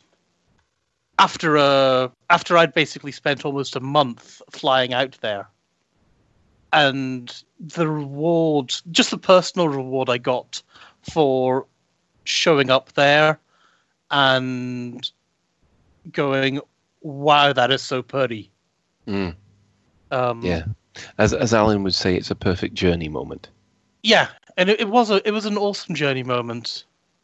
And then, of course, I'm very glad that whilst I was out there, I went off to Sagae. I was actually more impressed by Source 2, which is the Class A type star, I think it is, or something. It's a great big star next to Sagae. Mm-hmm. I was more impressed with that because it's beautiful and it just gets no credit. So I am trying to advertise Source 2 because it just everyone ignores it for Sagittarius A. Yeah. And that probably is my most proud thing in game. Either that or back when as you mentioned Lu earlier. Mm-hmm. I don't think it wasn't Lu, but it was the very first federal ship, federal cap ship that was being built. Mm-hmm. And there wasn't at that point in time. I was kind of a little bit frustrated, shall we say, with the Federation, because the Federation basically went off and did me for smuggling. So I basically, okay, screw you guys. So I was kind of anti-Federation, and the Federation were doing a capital ship. Yeah. Can I just clarify, Ben? Were you smuggling though?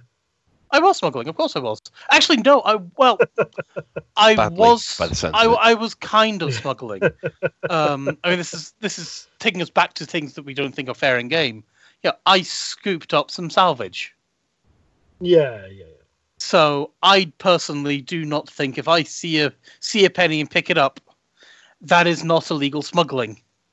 See a penny, pick it up, all day long you'll have a bounty. Yeah, exactly, and that's I don't think that's right. Yeah. So that I got done for that, and at the point in time, you took a major reputation hit with the feds. So the feds didn't like me.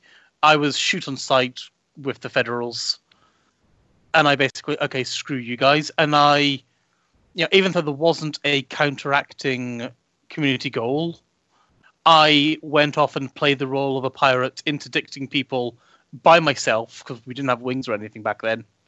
And I was interdicting people and nicely pirating them. And I'm quite glad I did that too.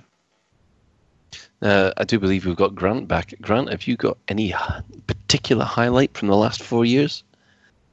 Maybe we haven't got Grant back. Never mind. I think he's just come back to switch us off when we finish talking. I think that's fair enough. Fair enough then. Possibly not before time.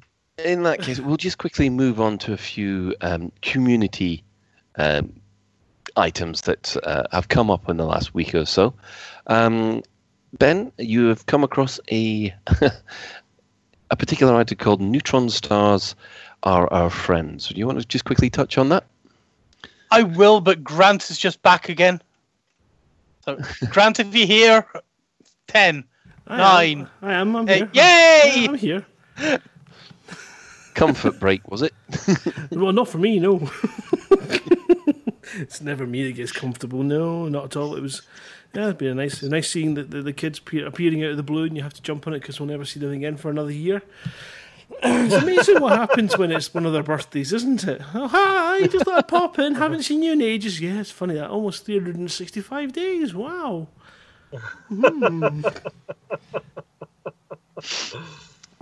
So I missed what you were discussing. It sounded like you're looking for memories or something, was it? Well, we are beginning to run a little short on time, and this is probably the worst question to ask you. But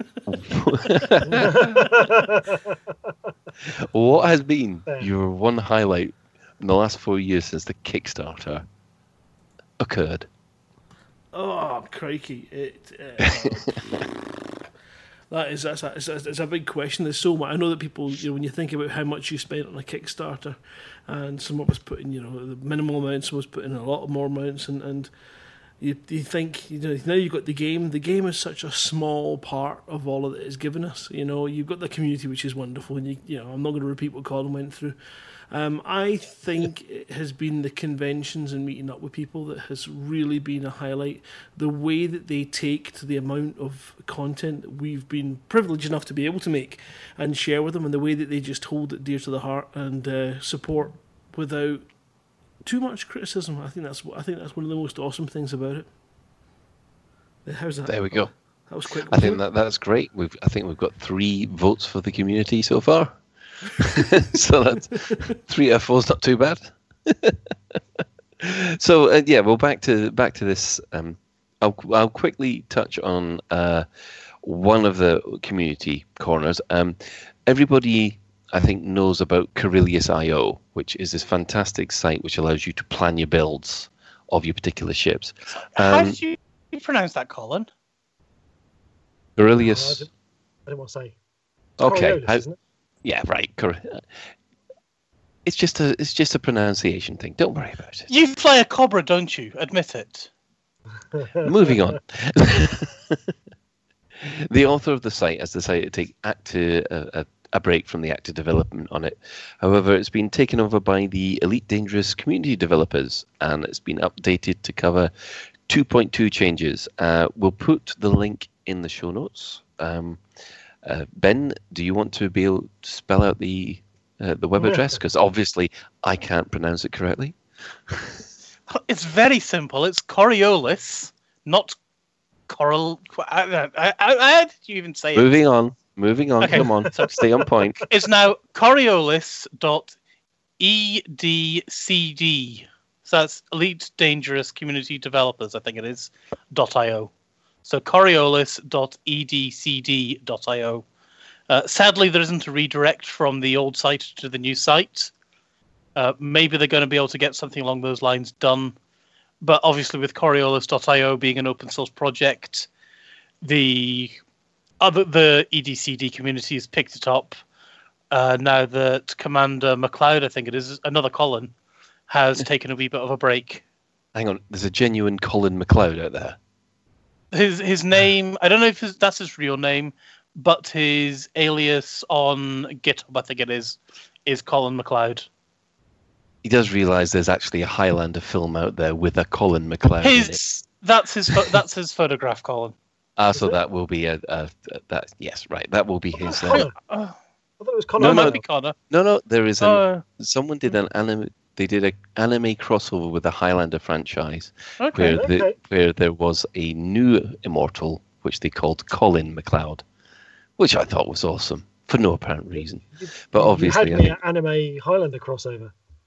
That's actually, amazing. Colin, his real honest to God name is Colin McLeod. There we go. I did actually email him back in October, and just saying thank you for all your hard work. Look it up, Chris. If you like your Cowboy Bebop, then yeah, you'll like that. Sounds pretty good. And I also think this guy should call himself. I don't think he should call himself Colin McLeod. I think he should call himself Colin McLeod of the Clan McLeod, because that would obviously be much cooler. Yeah. Well, we salute Commander Colin McLeod for all his work of the Clan McLeod, who was born on the shores of Loch Sheen. No, I'm not going to the whole thing. For all his work that he's done on Coriolis.io.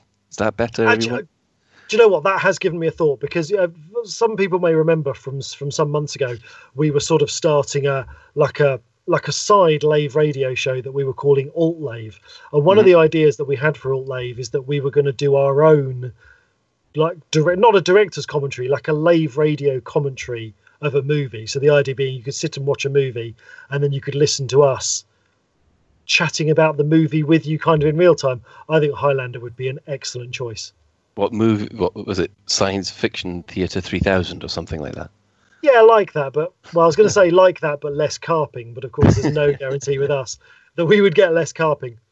And I would also I'd take this opportunity to apologise for turning this evening into yet another complaint from me about open play.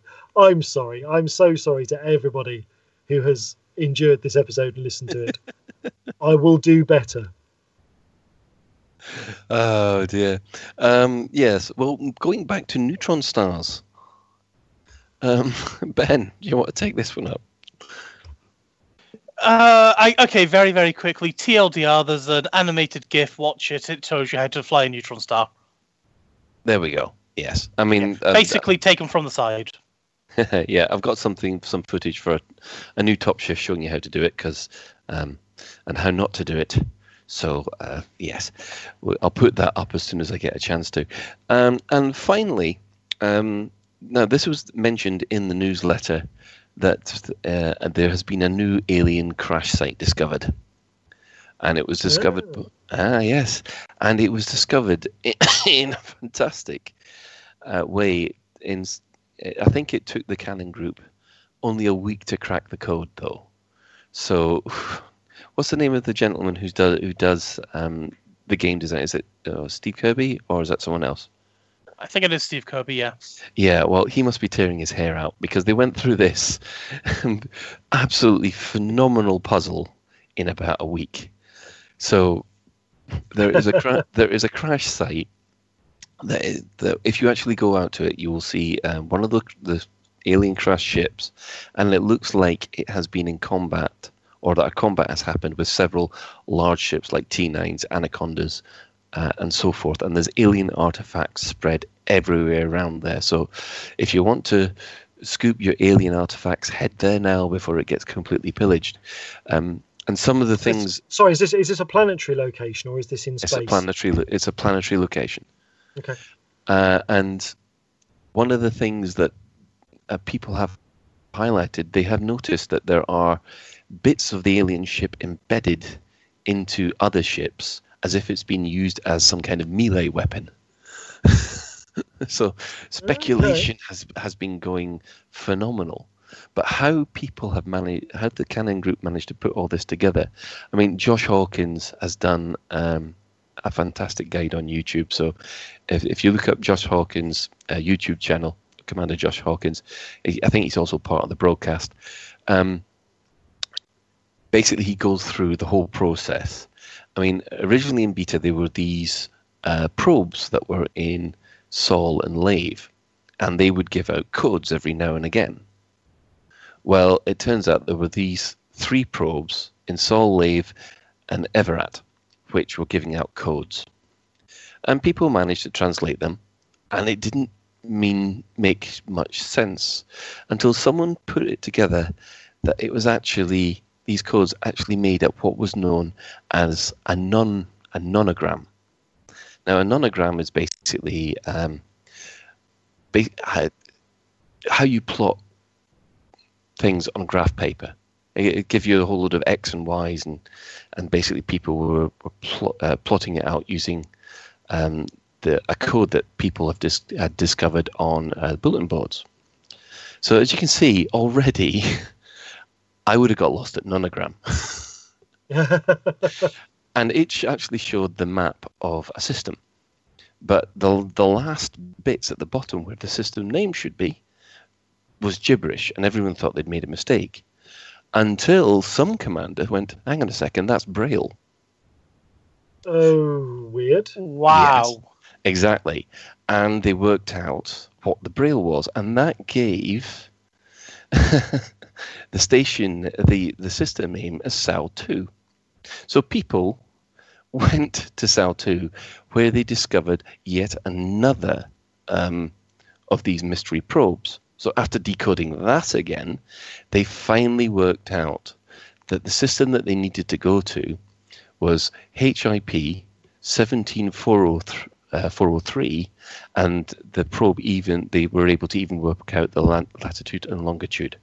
So people went straight there and discovered this a unique crash site. So that took them about a week. And just like Commander X-Death, I'm just basically in awe at how these people managed to pull this together. The tinfoil brigades. Whoa, wow. Why Braille though? Is it what was this message? Was it an alien message or was it a human message? It was messages that were held in code form on these 3 probes, and you would turn up at a certain time. It would broadcast these codes, right? A bit like station logs do in spy movies. Station codes do, and I think the what they did in this case, it was the Latin alphabet number placing or something like that, and then it ended with Charlie. So from there they took that and worked out it was a set of coordinates on the nonogram. So they were able to build up the view of the Santau system. But of course there was a bit at the bottom which made no sense. So they assumed that bit was going to be the name, but they couldn't work out what they'd done wrong until someone said, actually, that looks like some kind of braille markings to me. So it wasn't like the other ones where people have dropped hints via message boards and you had to fly somewhere and meet up one commander to get a message. This was something that everybody was involved in. Yeah. But you do wonder whether or not he's there going, oh, God, I didn't expect them to get it that fast. You'd be amazed how quickly people work stuff out. I know I talked about it previously, and I think I caused one listener surprise when they realised they had it on their shelf and they hadn't noticed. But if you have the CD edition of Uplink, you could take the physical case apart, and there was all this hidden stuff under the CD tray.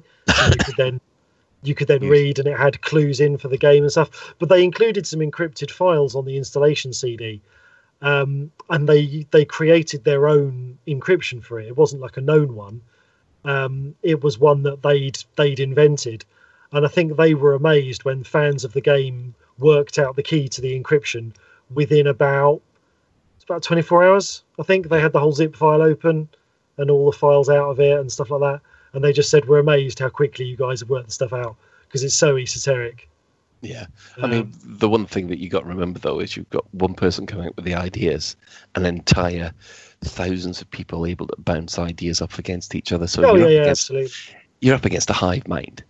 Yeah, it's fantastic. So, moving finally on to the shout-outs. Ben, do you want to give someone a shout-out? Yup, I have to give Commander... I'm going to murder his name, so sorry. Yeah. Could be worse. I would say Cohen Leff, who is part of the... Yeah? Yep, I think so. I agree with you. You're agreeing with me, Cohen Leff. Okay, cool. From the Colonial Citizens Network, who shipped me excellent patch, like a proper fabric patch with the whole John to Jack's exposition and things like that. And it's brilliant quality. It's lovely. It looks gorgeous. And I just want to thank him for sending that out to me because it's awesome. Oh, excellent. Grant, do you want to just quickly touch on the bike ride?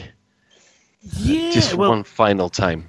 They kicked off at 10 a.m., 5 men with shivering buttocks and cold fingers, and they finished with very, very firm buttocks and unable to sit down for probably most of this week.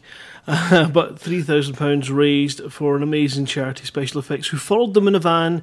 We did a live broadcast on Saturday with them, and we had them phoning in with updates as they went. And we had Flossie on her wonderful exercise pedals, and they were doing brilliantly there. And it was a long run, and they got it done on their bikes. And a couple of punctures, some small drama. A brilliant day, a fantastic achievement, and all in memory of Richard Kilcoyne, Chris Carpenter's cousin, who passed away a long time back and would have benefited greatly from the amazing things that Special Effects can do now. And so it's a really important charity to Hober and to us all, because they bring access to gaming to those with either a physical or mental impairment, and they will adapt controllers to give everybody that even playing field for games, although they can't do anything about my docking. Yeah. So, has anybody got any other business? Just quickly. Yeah, actually, while we're on the subject of charity, I've had some message in from the Pixel Bandits, which is one of the, I think it's one of the Xbox One groups, and they are planning a 24-hour stream on the weekend of the 12th and 13th of November in order to raise money for the Bedfordshire and Northamptonshire Multiple Sclerosis Therapy Centre. They have a crazy schedule they've just released with Elite Dangerous, Rocket League, Battlefield Titanfall, Star Wars Battlefront, The Witcher, Everspace Arc. They're going to play a whole ton of stuff, so check it out. Go to justgiving.com/PBSB2016. That's Pixel Bandits Strikes Back 2016, PBSB 2016. Also, on another quick shout out for the Lave Radio Live IRC chat, who are not feeling the love tonight. They're feeling rather ignored after you complimented the entire community and they were shouting at you. Which just goes to show you that, you know, we do big up the community so much. And who knew the ones following our show were such whiny little bumheads? There you go, guys. I told you. If they'd be talking to me on Discord, I'd have talked to them. I'm not logged into IRC. I'm logged into Twitch chat, and I was thinking it's really quiet tonight. Where is everybody? Yeah, same here. IRC. I mean, I'm looking at Twitch chat now, and everybody it's gone dead, and I'm there thinking. I feel bad now. I'm now copying it big style for my backhand. It's a bit like myself. Yeah, no, we did. Normally there are four of us, and we tend to cover the majority of the social feeds as much as we can during a show. But it is a bit difficult when we drop a compliment and we've got diverted attentions to Twitch and Discord. Ben, on purpose. Discord on purpose. I was on Discord, and I'm on Discord. So, and, I mean... Max Ursa's there, and Orange is there, and Sub's there, so you know. Well, I'll just say hello to Commander Highbite and Commander Paul Archer, because they've made the effort of turning up at Lave with the Orange Sidewinder. So hello to you both. I do apologise to everybody in the Twitch chat room, the Twitch chat room and the IRC chat room. I'm sorry we don't have time. We have run out of time, I'm afraid, for tonight. So I'm afraid that's it for another episode of Lave Radio. If you'd like to get in touch with the show, you can email us at info@laveradio.com, Facebook/laveradio, @laveradio on Twitter, and you can even join the Discord chat channel, Ben, by going to tinyurl.com/laveradio. You can join our TeamSpeak server where people hang out to have a chat at teamspeak.laveradio.com. Lave Radio is recorded live on a Tuesday, approximately starting at 8:30, and streamed out on laveradio.com.live. Thanks to Grant, thanks to Chris, and thanks to Ben, and thanks to the two commanders that... Oh, there was another commander out there somewhere, but I can't remember who. I think it's Commander Paul Flint. Thanks to everybody for joining us outside Lave Station. So until next time, if you can't do that, next time, fly safe. And if you can't do that, fly dangerous. Remember, Commanders, at the end of the show, you will be able to listen to the Galnet Digest by Commander Witherspoon. So stick around after this outro theme. Thank you, and sorry to all those of you in the IRC chat.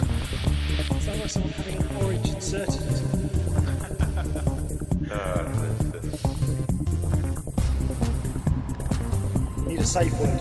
Space can be done.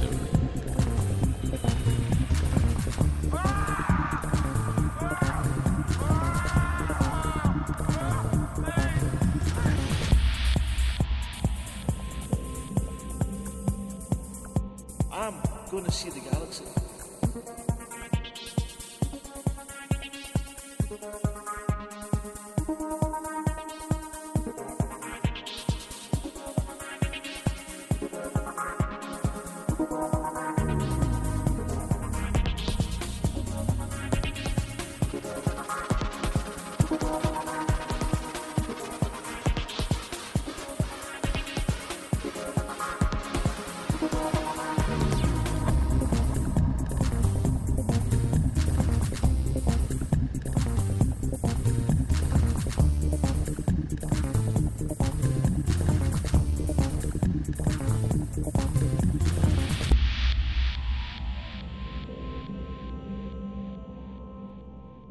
Ah, damn it.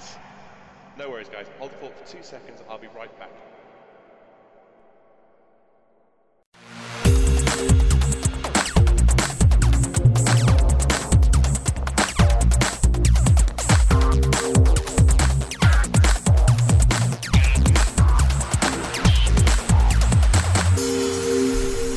Galnet News Digest, 8th of November, 3302.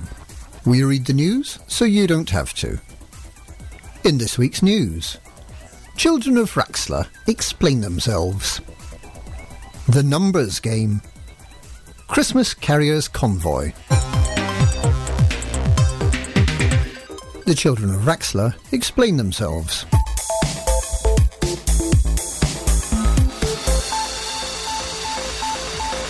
The terrorist organisation known as the Children of Raxler has explained its actions last week, in which Admiral Denton Petraeus' flagship, Majestic-class interdictor INV Imperial Freedom, was set upon by a myriad of smaller vessels. Badly damaged, the interdictor was forced to withdraw. A spokesperson for the Raxler group has now explained that the intention had been to spring ex-senator and ex-lady, Kahina Loren, from being transported to her new prison, Kuntz Asylum. It is not clear if Loren was in fact aboard the Imperial Freedom. In any case, it appears that the attempt to free her was unsuccessful. However, it has highlighted that Imperial ships may be more vulnerable to attack than previously thought. The spokesperson also asserted that those responsible for the attempted assassination of Admiral Petraeus had not yet been brought to justice, and that the children of Raxler bear Petraeus no ill will. Shooting up his flagship was just one of those things. The Numbers Game.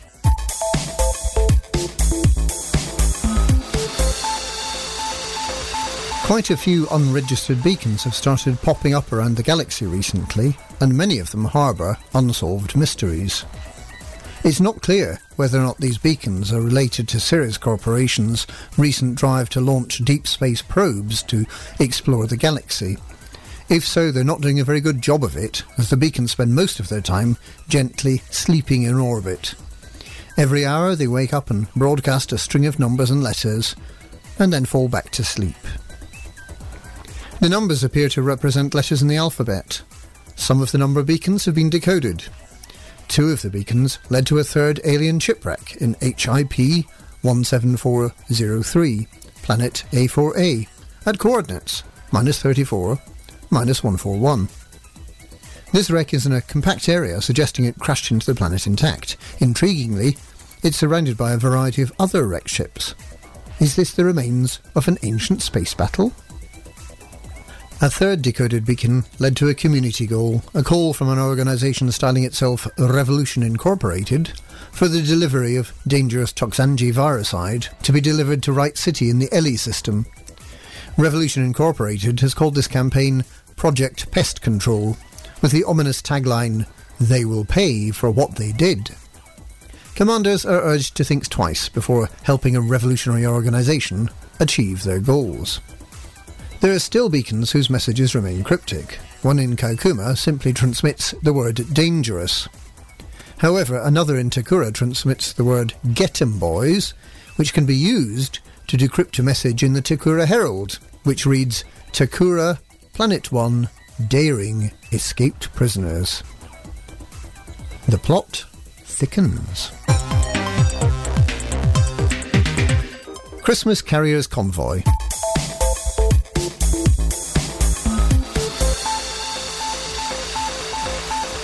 One of the largest freight convoys in history will set off this December, bringing food, equipment and new settlers to Colonia. The Christmas Carriers Convoy is due to depart on 2nd of December and to arrive in Colonia in early January 3303, having stopped off at each of the new truck stops along the way. The Earth Defence Fleet, the 9th Legion, the Iridium Wing, SEPP and the Prismatic Imperium will provide security. So far, more than 180 pilots have signed up. The people of Colonia are in sore need of those little luxuries that those in the core systems take for granted, such as soft toilet paper, iron brew, and Tunnock's tea cakes. Help make their new year a happy one. Sign up today. And that's this week's Galnet News. We read the Galnet News so you don't have to.